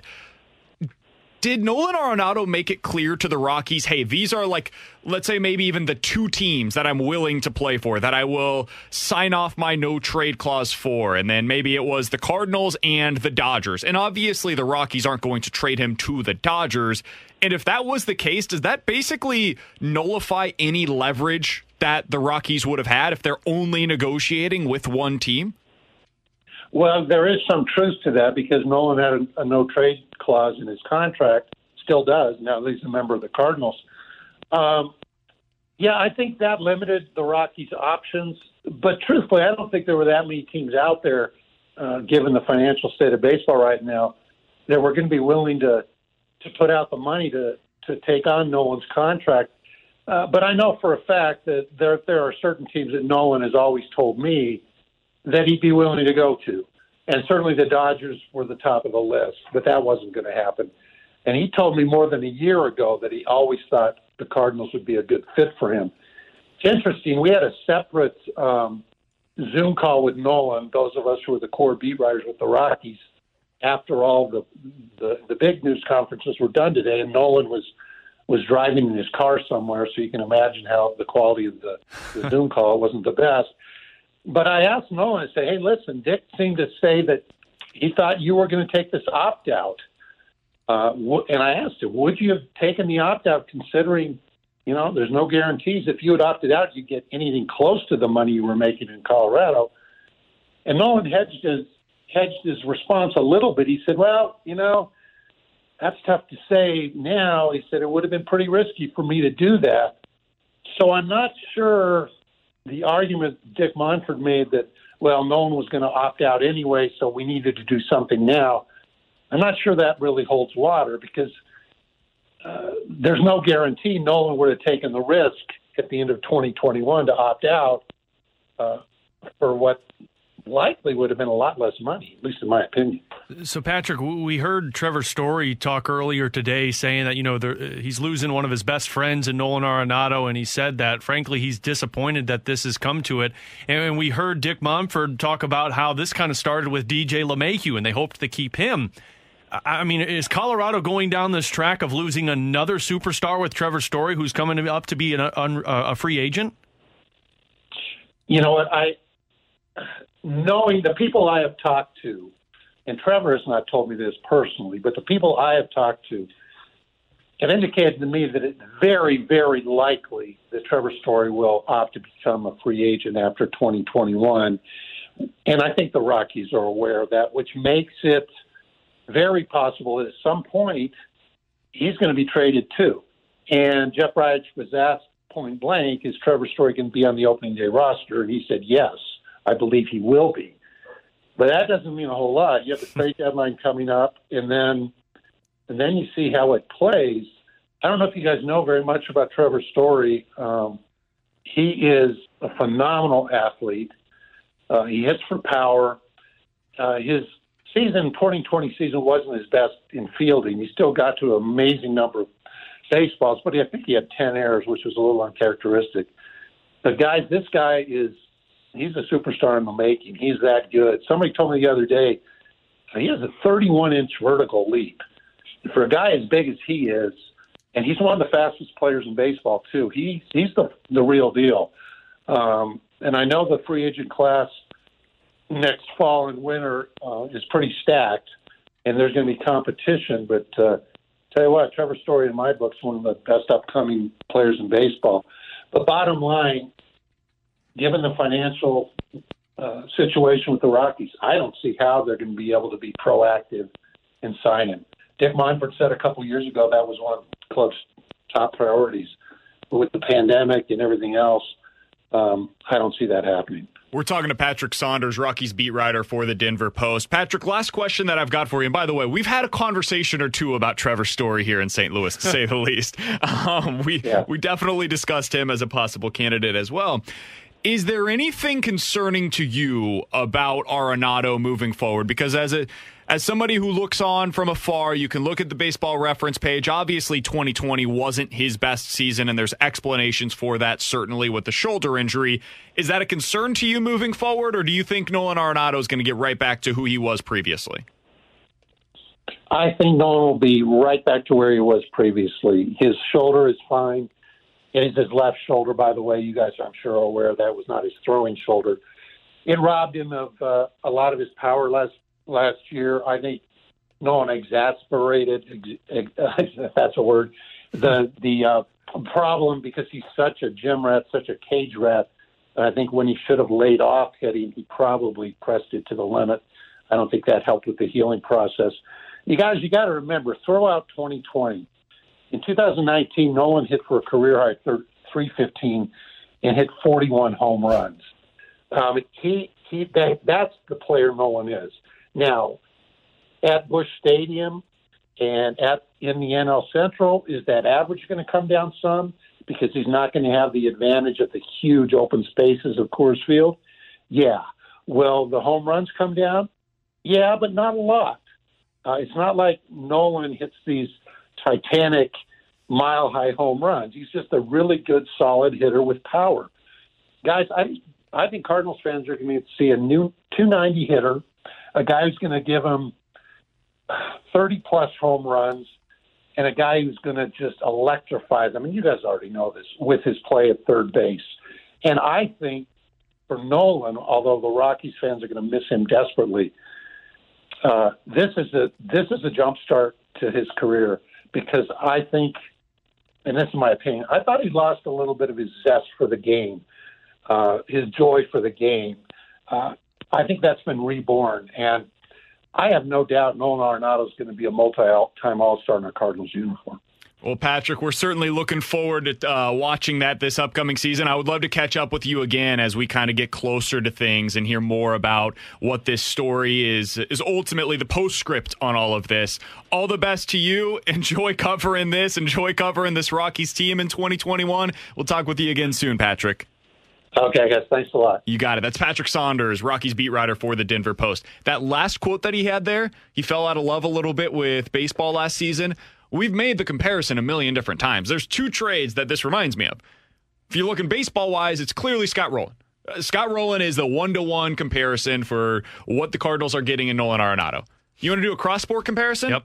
Ryan O'Reilly. That quote was Ryan O'Reilly. Again, it comes back to, like, this is very clearly O'Reilly when he was with Buffalo, lost all of his love for the sport of hockey. We can't even believe that would be possible now watching that guy. I think that what we're watching here is a combination of those two trades in one for the Cardinals. 100%. With Alex Ferrario, Tanner Hendrickson, I'm Brandon Kiley. We'll cross things over with the Fast Lane next. This is the BK and Ferrario podcast. Now here's BK and Ferrario. Time now for the crossover. Brought to you by Dobbs Tire and Auto Centers. Close to home or close to work. For quality tires and expert auto service, you can always count on Dobbs.